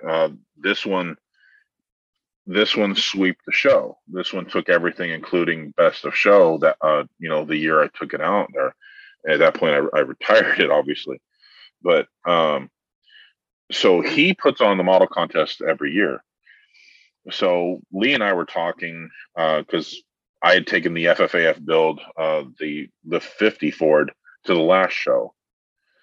And we got to talking, and I'm like, well, it's coming up. Everybody's seeing your stuff. I go, dude, see about coming out. And so one thing led to another, and he's like, yeah, okay, sure. Okay. And I said, you can crash at my place. It's all good. So what we'll do is, so he's flying in on the 24th. And then, so I've already booked the hotel up there. So we're going to go up the 26th for the cruise. And then the 27th is the model contest and car show. So, John DiAgostino is going to be there. Um, Keith Wiesner, Gene, there's going to be a bunch of big name customizers and stuff out there. And so it's a bucket list. It's a bucket list, trip for him. So we're going to do that, do the show, and then do a SoCal circuit with the hobby shops. And he wants to meet up with you. I know he's talked to you about that.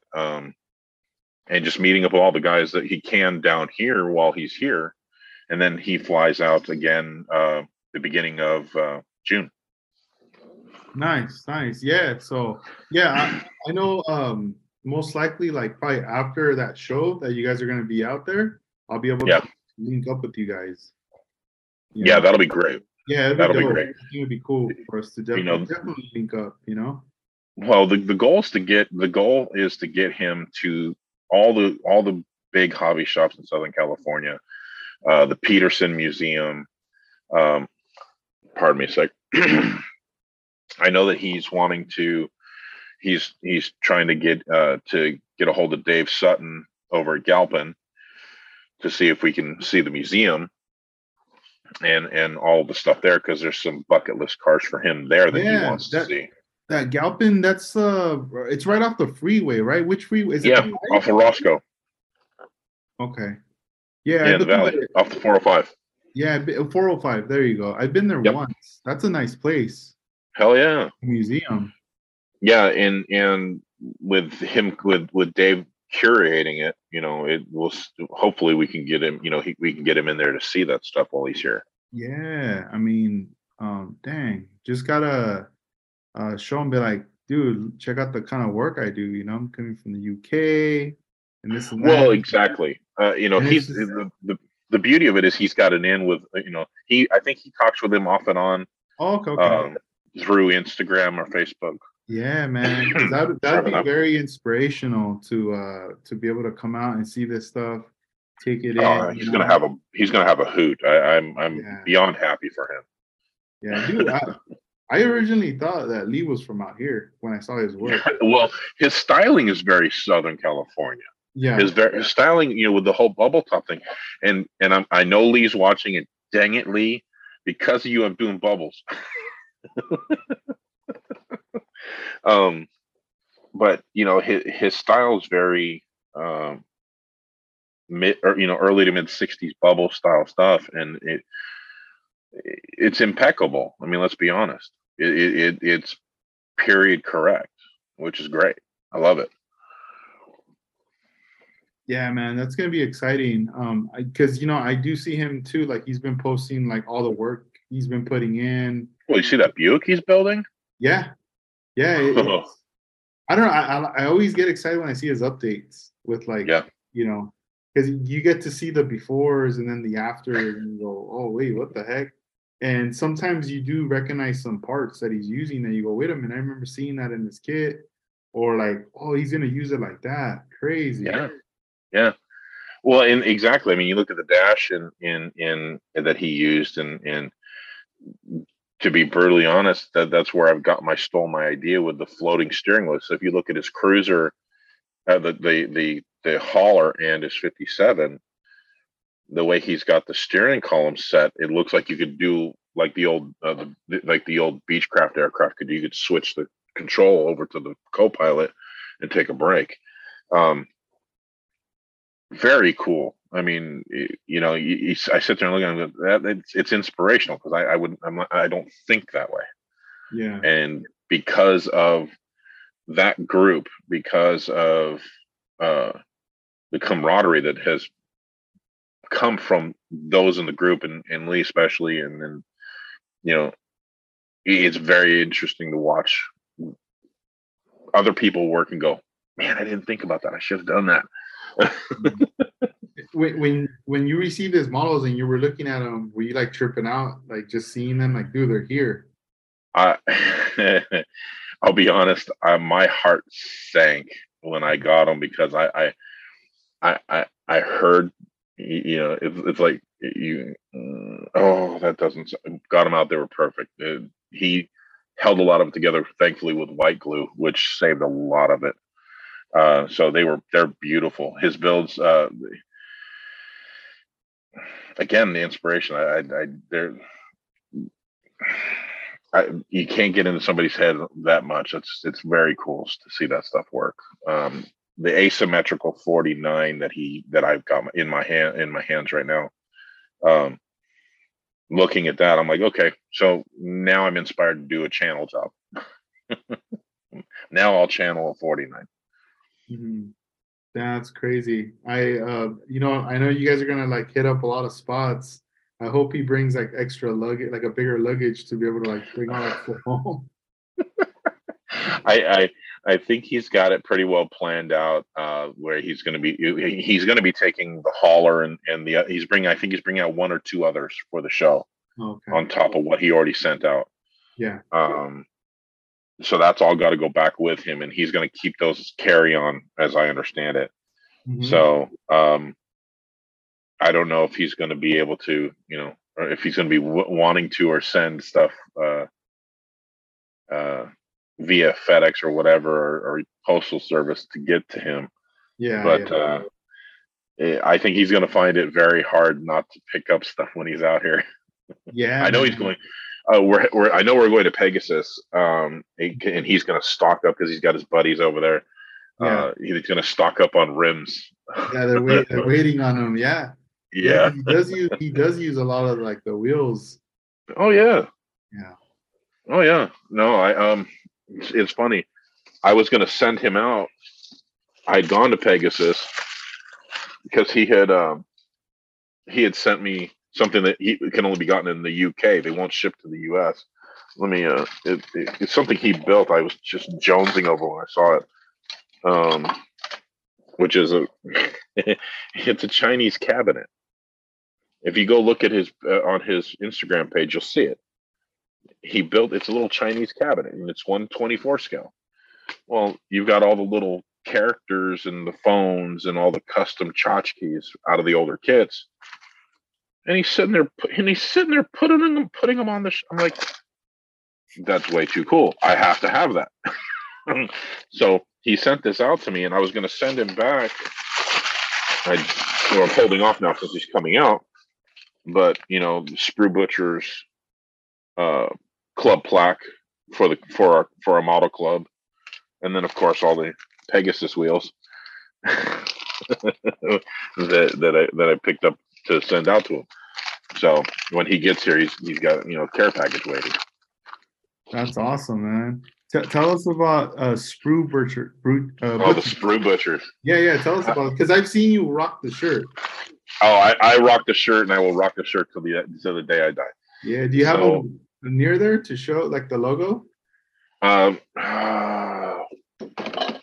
don't. I don't have my Sprue Butcher shirt on because it was dirty. We'll share it later in the stories, if not.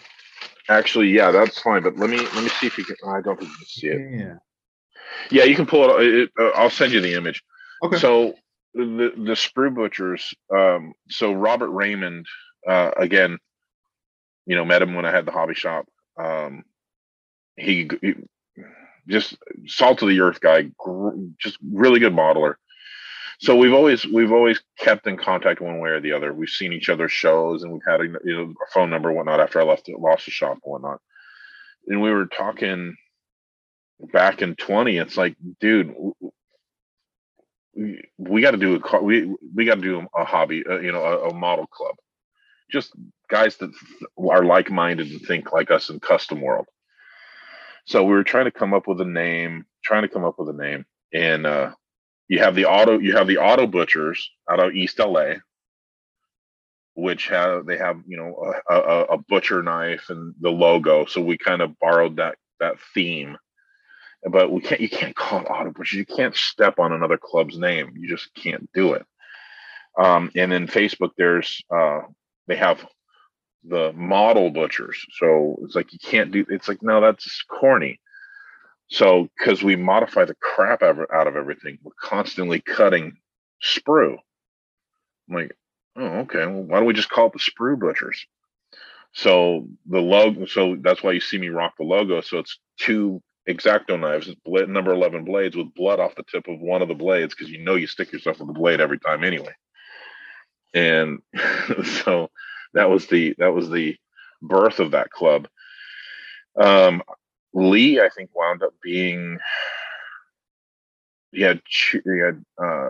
Chewy was our third member between after us two, and then you had Lee come on board. So Lee, and then Yoshihiro. I don't know if you've seen his work. The guy's just absolutely amazing.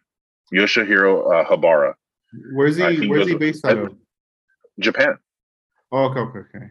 So his Instagram handle is, I think, Terry Habara. Terry Habara. Okay. Yeah. Look him up. I mean, the man is a monster when it comes to building just accurate customs. Like the stuff you saw in the stuff you saw in the little pages that I live my life by building customs. The stuff you saw in this, he just got done building.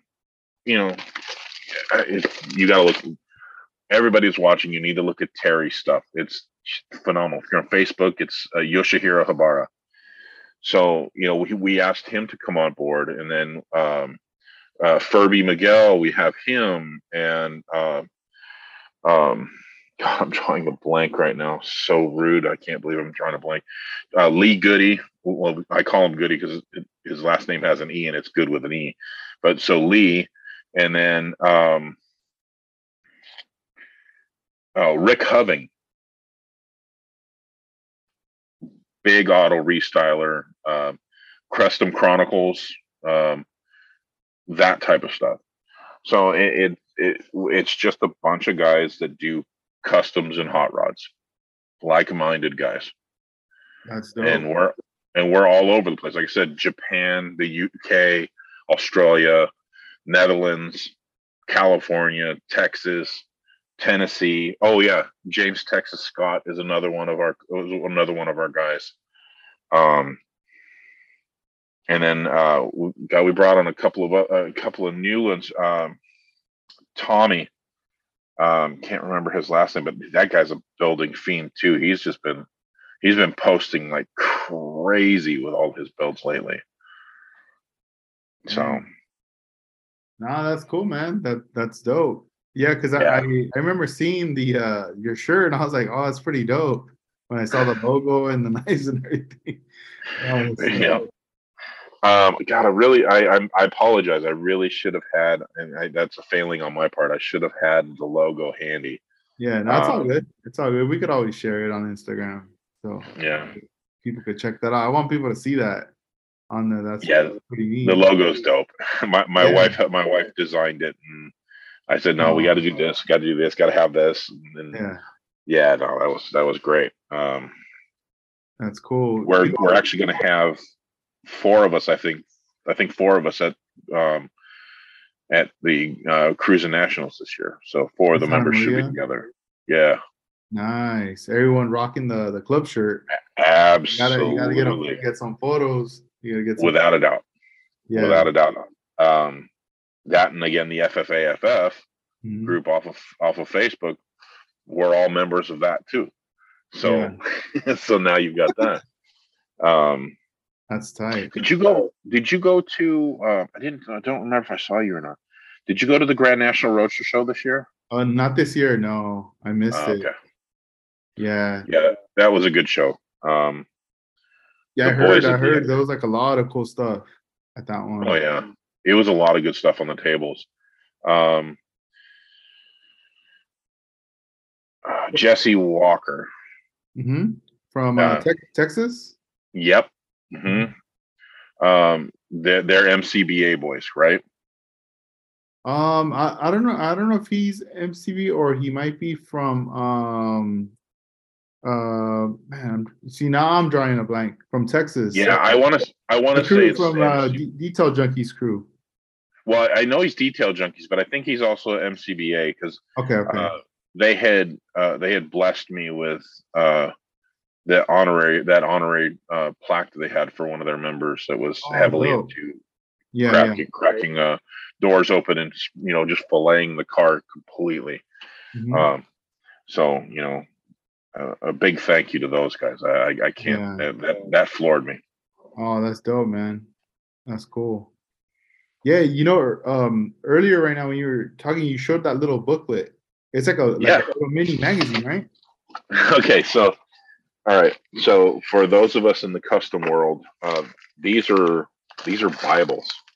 Um, so this is 1958 Carcraft magazine. These were known as mini pages. They actually kind of outlawed these because high school kids would stick them in their books and read these instead of their curriculum in class.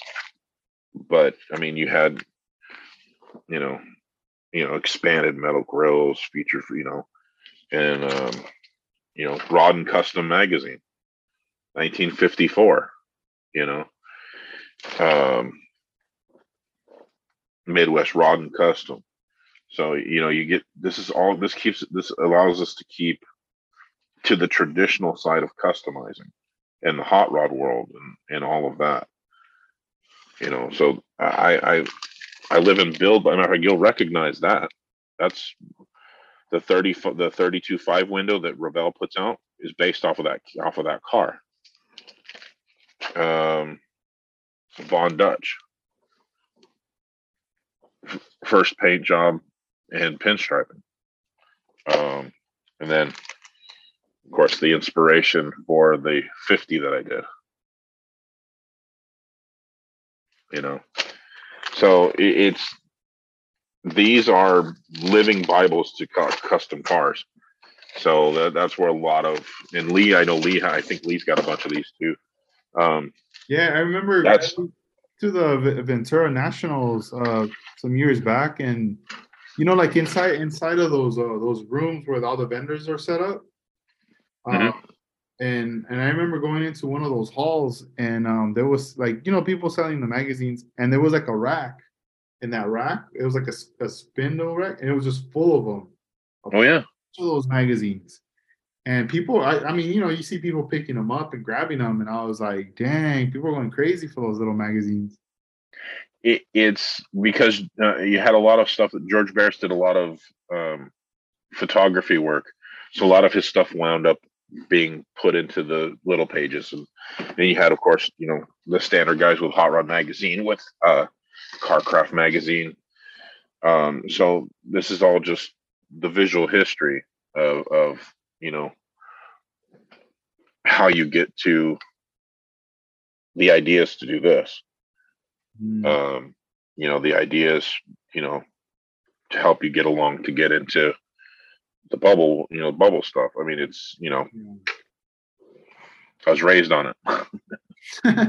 That's cool. Do you ever still need to like fill in like those empty holes, like the issues that you might have missed in the past? Yes. I go through I go through times where I'll purge. I'm like, okay, time to go. And then I'm like, damn it, I need that one. I gotta buy that one back. Yes. So I just bought about 6 or 7 months ago. A guy up the street had a lot of hot rod and carcraft magazines from starting in the early 60s through to the 90s, about 350 plus. Mm-hmm. And I picked them up for $50, and they're all in sleeves. They're all, and it's like, what am I going to do with all those damn things? But again, it's reference. If I want to do, that's crazy. If I want to do an 80s custom truck, if I want to do an 80s El Camino or something, there's my reference points. Mm-hmm. Dang, so like he like collected them. I'm assuming he read them and he protected them in the sleeves, and he took care of them all these years. And then at the end, he's just like, just take it off for 50. Yeah. Yeah. No joke. It's crazy. Yeah. You know, um, Yeah, he was over it. He was like, yeah, he was over it. yeah. Yeah. Yeah. Him and his old lady were over it. I think his old lady was over it more than he was. Oh yeah. I remember yeah, I remember back then like collecting, I was getting a Vice magazine, but when it was an actual magazine, like Yeah. now it's like, there's a YouTube channel on HBO, but way before all that, it was like a physical magazine. Like there were free issues that I would get at record stores. Wow.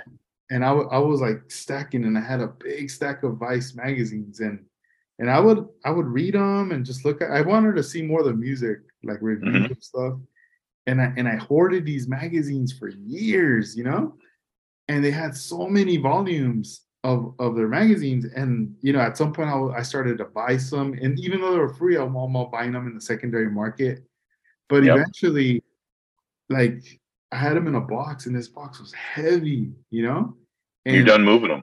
yeah, I was like, I don't even know where to put these. They're just in the way. And I told friends, hey, do you want these? And they were like, nah, we don't want that. So Yep. then it just ended up me just tossing it in the trash. I was over them. Well, and because I had the hobby shop, I had that a lot. I'd have guys that were in the trains, like my father was. I mean, I'm still, I'm going to my mom's house probably in the next couple of weeks to start going through more stuff. Train magazines. It was huge from the 30s into the 60s, and then it started to start tapering off into the 70s and 80s, and you get into 90s and 2000, and you're just a bunch of guys that there's very few guys that are starting to do it. Mhm. You can't give away train magazines. Nobody gives a shit, Yeah, yeah. and that's unfortunately, with the younger generations, Hmm. as they're coming up, they're not understanding this. So the market will peak on these, and people are going to be throwing them away again. Yeah. Um, it's cyclical, unfortunately. Hmm. Man, that's crazy. And But and as far as like your builds, yeah.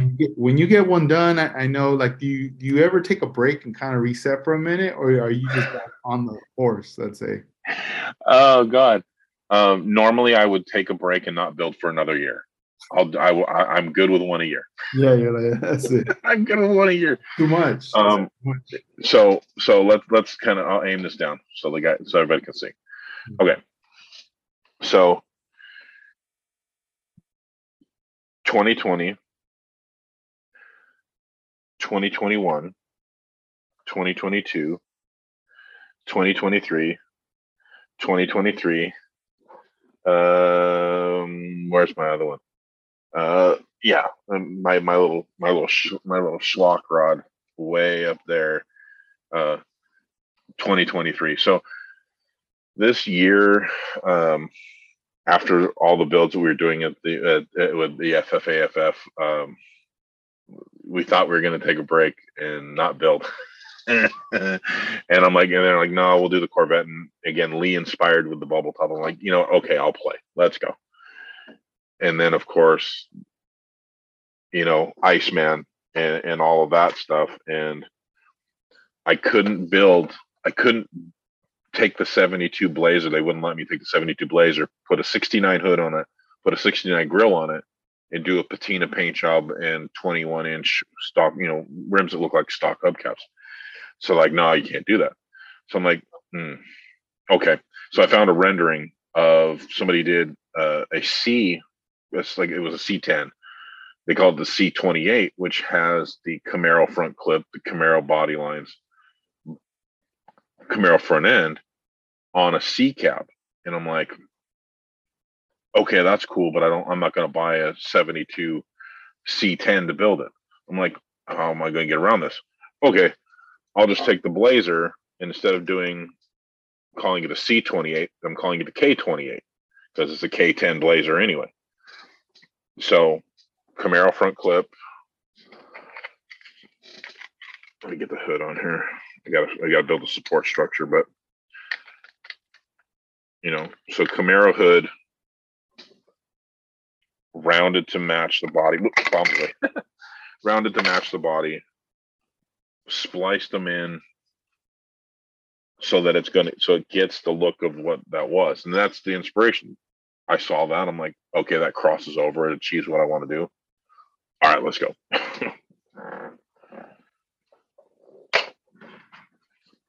Yeah, that's different. That's pretty dope. I've never seen anything like that. You see your photos on Instagram, and I'm like, damn, like you can see the cuts and everywhere.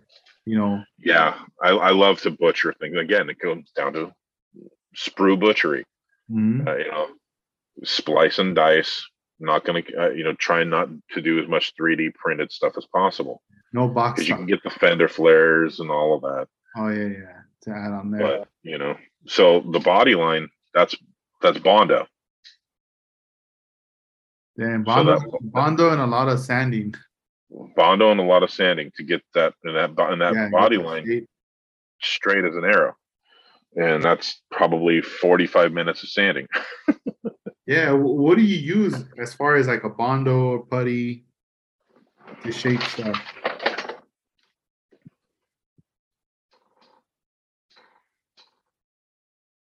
Just good old automotive Bondo. Nice. And is it like a two-part? Like you have to mix it with something else, or is it just, oh, there you go. Mm-hmm. Just a little piece. A little blue hardener and gray putty. Yeah. Dang. And how long when it settles, when you start working it, like, is it in hours or is it like the next day? No, God, no. No, depending upon how hot you mix it. Again, that's one of the things I learned from Gene. Yeah. I learned how to mud and all that. So depending upon how you mix the hardener, it depends upon how long, it'll determine how long it sets. So the hotter the mixture, the shorter the work time, but the quicker you can start sanding. The longer it takes, the more adhesion you get, but the shorter it takes even longer to be able to sand it. So from when I put the mud on the body, so I could address the body panel line, from when I did that to where you see it right now, which is significantly far away from being anywhere close to having being where I want it. That's about an hour and a half. It was set. It was set within 15 minutes. I let it. It needs to be just tacky enough, 220 grit to cut away all the heavy stuff, and then back down grits. Dang. So is that what you call it, mudding, when you're applying? Yeah, you're mudding. Yeah. Okay. Yeah, because it's literally like I mud. never heard that, so that's good to know. Yeah, yeah, you're laying mud. It's because it's the consistency of a good heavy duty mud, and you're just smearing it on, getting the contours, being able to, it's basically like working regular putty. There's no difference between it and like the old squadron. Well, there is a bunch difference, but it's still the same theory. You're shaping with the Tamiya putty. You're shaping with the squadron putty. This just gives you a little bit heavier platform to be able to create bigger shapes. Let me pull this out here. The other thing that I like to use a lot of is this. I don't know if you can see it. There you go. That's better. Let's see, epoxy sculpt. So 2-part epoxy. So you mix these two together and you can hand shape everything. Is that like a clear, like a gel kind of material? It's a clayish material. Oh, okay. Dang. Yeah, I've never used that. It's a lot of fun because you can, again, the more hardener you put into it, the faster it sets. It's real temperamental. You can't put too little or it doesn't dry. But you can. I gross people out when I say this, but when I shape a panel, like the back panels, all of this was extended to address the light. So that was all extended and widened. So there's plastic behind it, but all the filler in here and in here is all that 2-part epoxy, and you can either use water. If you have water, you can use it and wipe it off with your hand, and it'll actually come off in shape. So then you're not having to do heavy sanding. You just hit it with a 500 grit and go from there. Yeah. I had another question. Like, I've heard people say, I did a pie cut like on the hood. Yeah. What does that? What's the definition for that, or like what is that for those that don't know? So real easy. So matter of fact, let me break out with the other hood. I'll show you. Well, I can do it on here. So if you have, I'll draw it out and I'll show you. So if you have a hood and you want to bring the front end of the hood down, but you don't want to cut the entire hood. What you're going to do is you're going to take 2 points, and I'll draw it like this. Let me draw it out for you. And it's just like making a pizza pie. So you're going to cut the piece like this. Now it's a little bit aggressive because you want to carry it back a little further.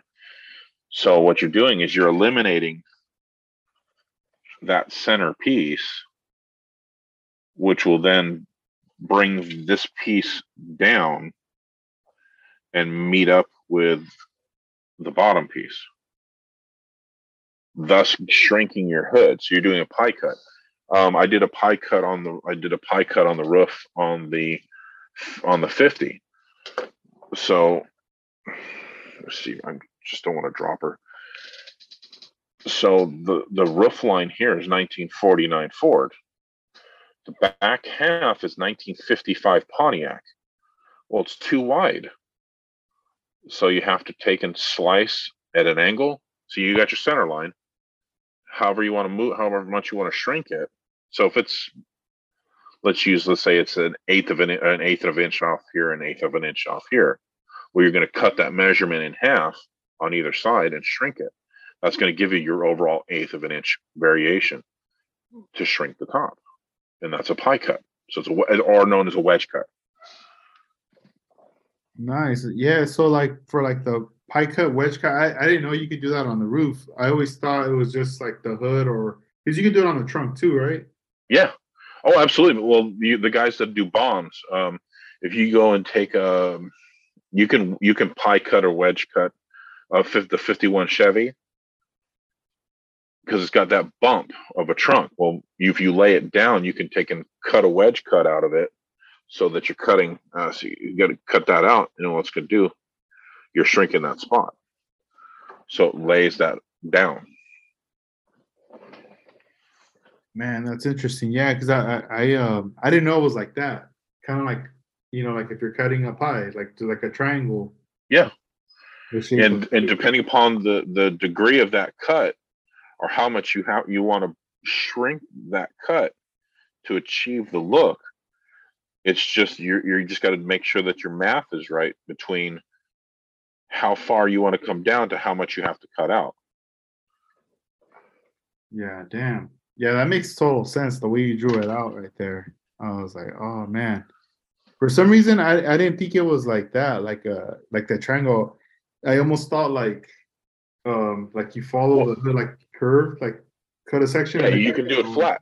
Correct. Depending upon my roof was a triangle, so that it brought the edges together flat. On a hood, you're flat, so you're cutting out this section to bring the hood to lay down, so that you have it look like that instead of being up like this. Mm-hmm. So this is flat, and the wedge is the angle you're cutting out and removing this section to bring this down.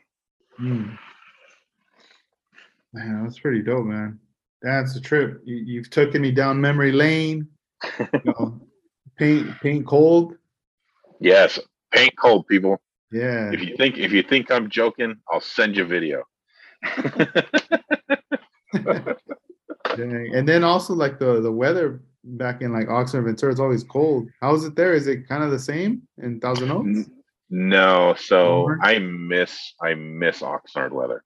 Yeah. My wife does not. Where being in Thousand Oaks, the Conejo Valley, this is kind of it's a caldera. This is an old volcano. So it's a bowl. So when it gets really hot and there's no offshore breeze, it gets stagnant here. Yeah.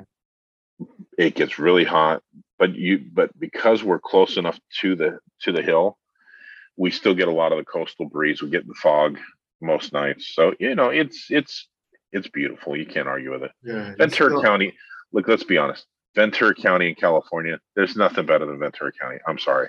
Yeah. I might be partial. It. What can I say? I miss it, dude. Yeah, I feel the heat out here. I'm like, dang, I want to. You're out where again? I'm in like an Alhambra area.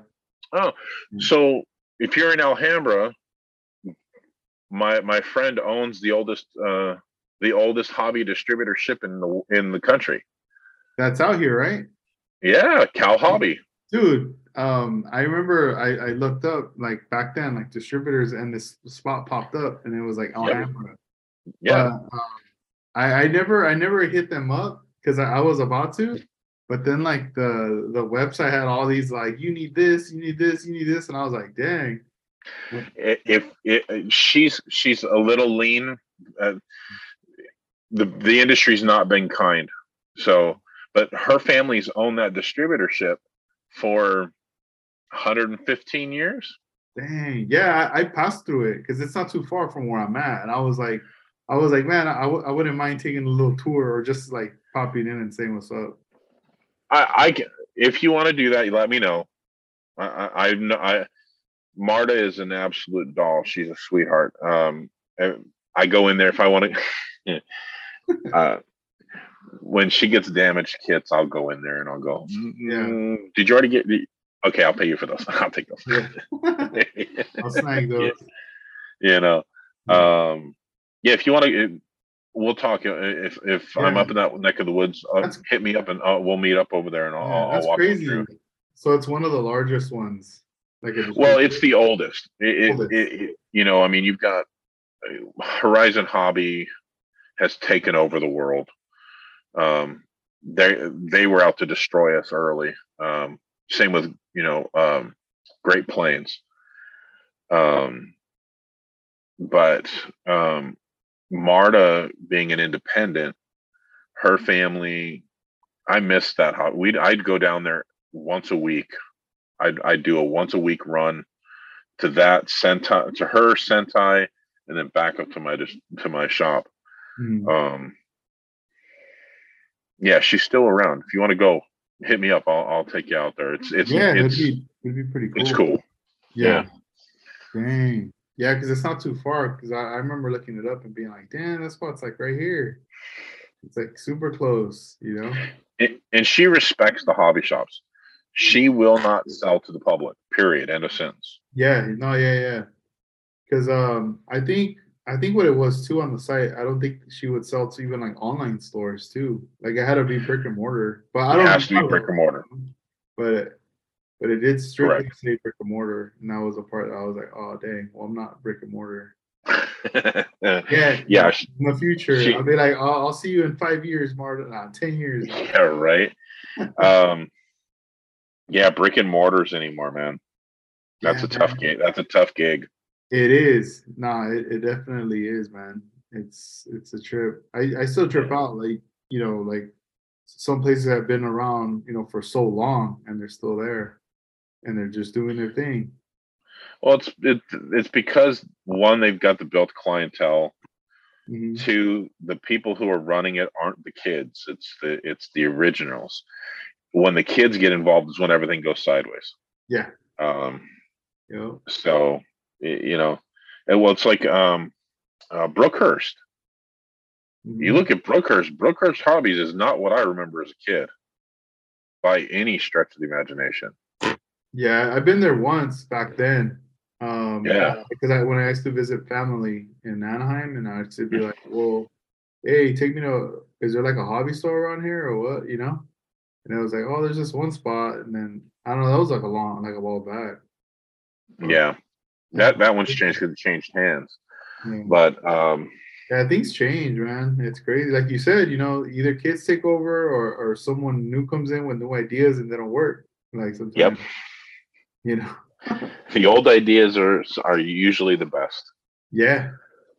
Yeah, if it lasted this long, like why do you want to change it? Just keep that formula going. Yeah, that's usually the goal, but they don't. They, what are you going to do? Yeah, dude, Um, but yeah, hell, that's just crazy, trying to man. think of what else. Yeah, that's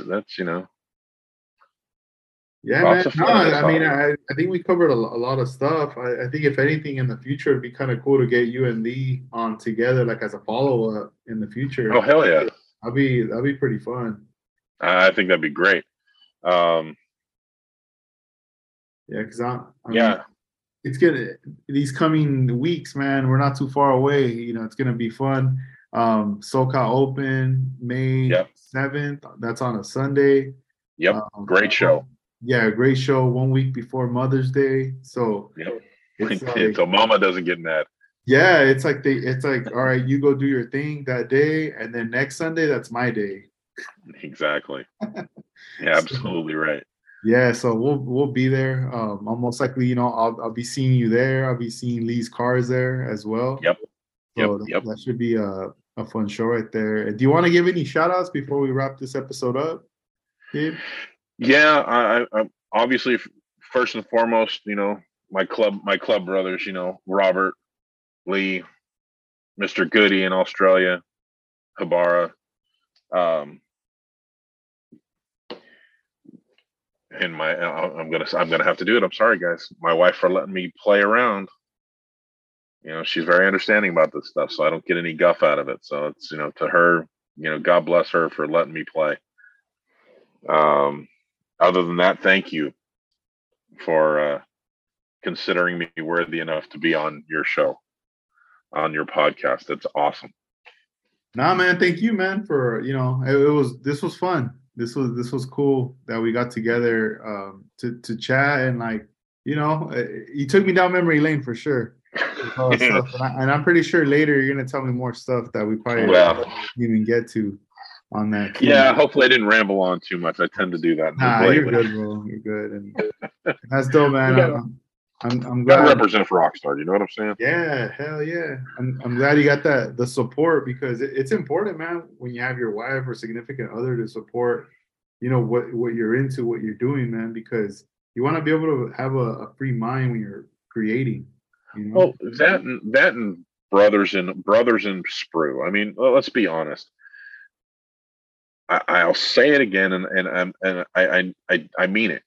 I wouldn't be building right now if it weren't for, I hate to say it, social media, but realistically, more so the group that I've gotten to be a part of, and with the guys out of that group, the FFAFF group, and then in my Sprue Butcher brothers. I can't tell you enough. That type of inspiration is more than anybody could ask for. Yeah. You know, I don't think I showed the rendering to you. This James Laga. This is what got me to build that 56. That car doesn't exist. That's a Photoshop. Damn, I was gonna say, is that the model? Man. No, no, that's the model. That's the rendering. Yeah, man. That's pretty neat. You got it like precise right there. Yeah, that was a labor of love. Believe me. Yeah. Dang. And the interior Yeah. on that was another stretch That was a for me. whole another thing. Yeah. Ugh. But That's anywho, my friend. no, awesome. Well, I'll post your link on Instagram on the descriptions for the listeners and viewers out there, where to find. And Dave, check out his work on Instagram. That'd be pretty cool. And I hope to see you soon, man, at a show Hell within yeah, a couple weeks. absolutely. Within a couple In a weeks, couple of weeks, we'll see it. We'll see at we the see each SoCal other. Open. Yeah.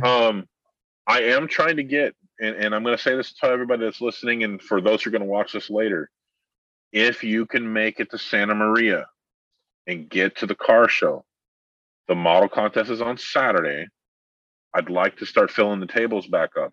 It's been kind of lean the last couple of years, well, obviously with COVID and whatnot. So I know Willie was talking about possibly going out.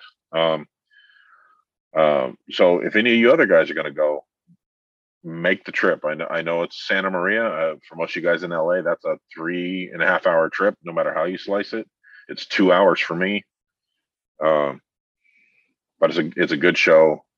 It's a great guy that runs it. I like to support him. Nice. Yeah, and we'll spread word on the flyer too on Instagram for that event. And that'd be dope if Willie would go get some coverage for the magazine. I would love to. I'm gonna talk to him probably. Well, I'll talk to him at the show. I'll be there. Oh, and also, if in case you come across the flyers for the September show, bring them. I'll be talking to them on Saturday, so I'll see if they got flyers ready. Yeah, if they have some, bring me like a stack. That'd be dope. Yeah, yeah, we'll do that. We'll make that work for sure. Cool. If not, I'll get the PDF and print the stuff out. Okay, awesome. So yeah, hell yeah.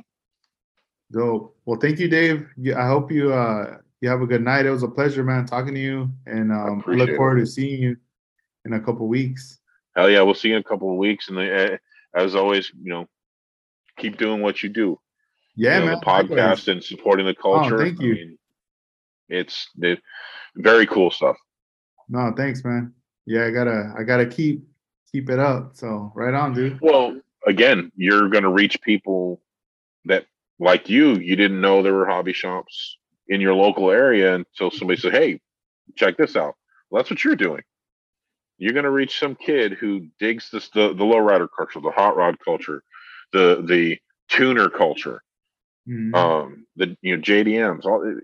You're going to reach somebody, and it's going to spark a fire, and that's what you're doing for the hobby, and that's a beautiful thing. Dang, that's dope. Thanks, man. Thanks for saying it like that. I didn't really think about it that way, but now that's going to fuel me even more because I remember that. You're exposing people to what other guys are doing. I mean, you've got talent on this show that most people will never, most people who think about hobbies, they don't know how in depth these people get. They don't, it's going to expose people to this. It's a beautiful thing. Dang, thanks, man. No, thank you. Well, we'll keep cranking out the episodes for sure. Hell yeah, keep it up. Look forward to seeing your work too. So, I just keep following on Instagram. If I make the cut and I make it to the end, great. If I don't, this will be finished. Yeah, in the future, there'll be a future. Yeah, I will be doing hard lines for the airbags and. Mm-hmm. I don't ever not do detail, and that's why it takes forever for me to build anything. Yeah, is I get stupid picky. Nah, it's all good, man. All right, brother. All right, man. Well, you have a good night, and thank you also to the listeners and the viewers that were in the live chat as well. Shout outs to all of them. So beautiful. All right, cool.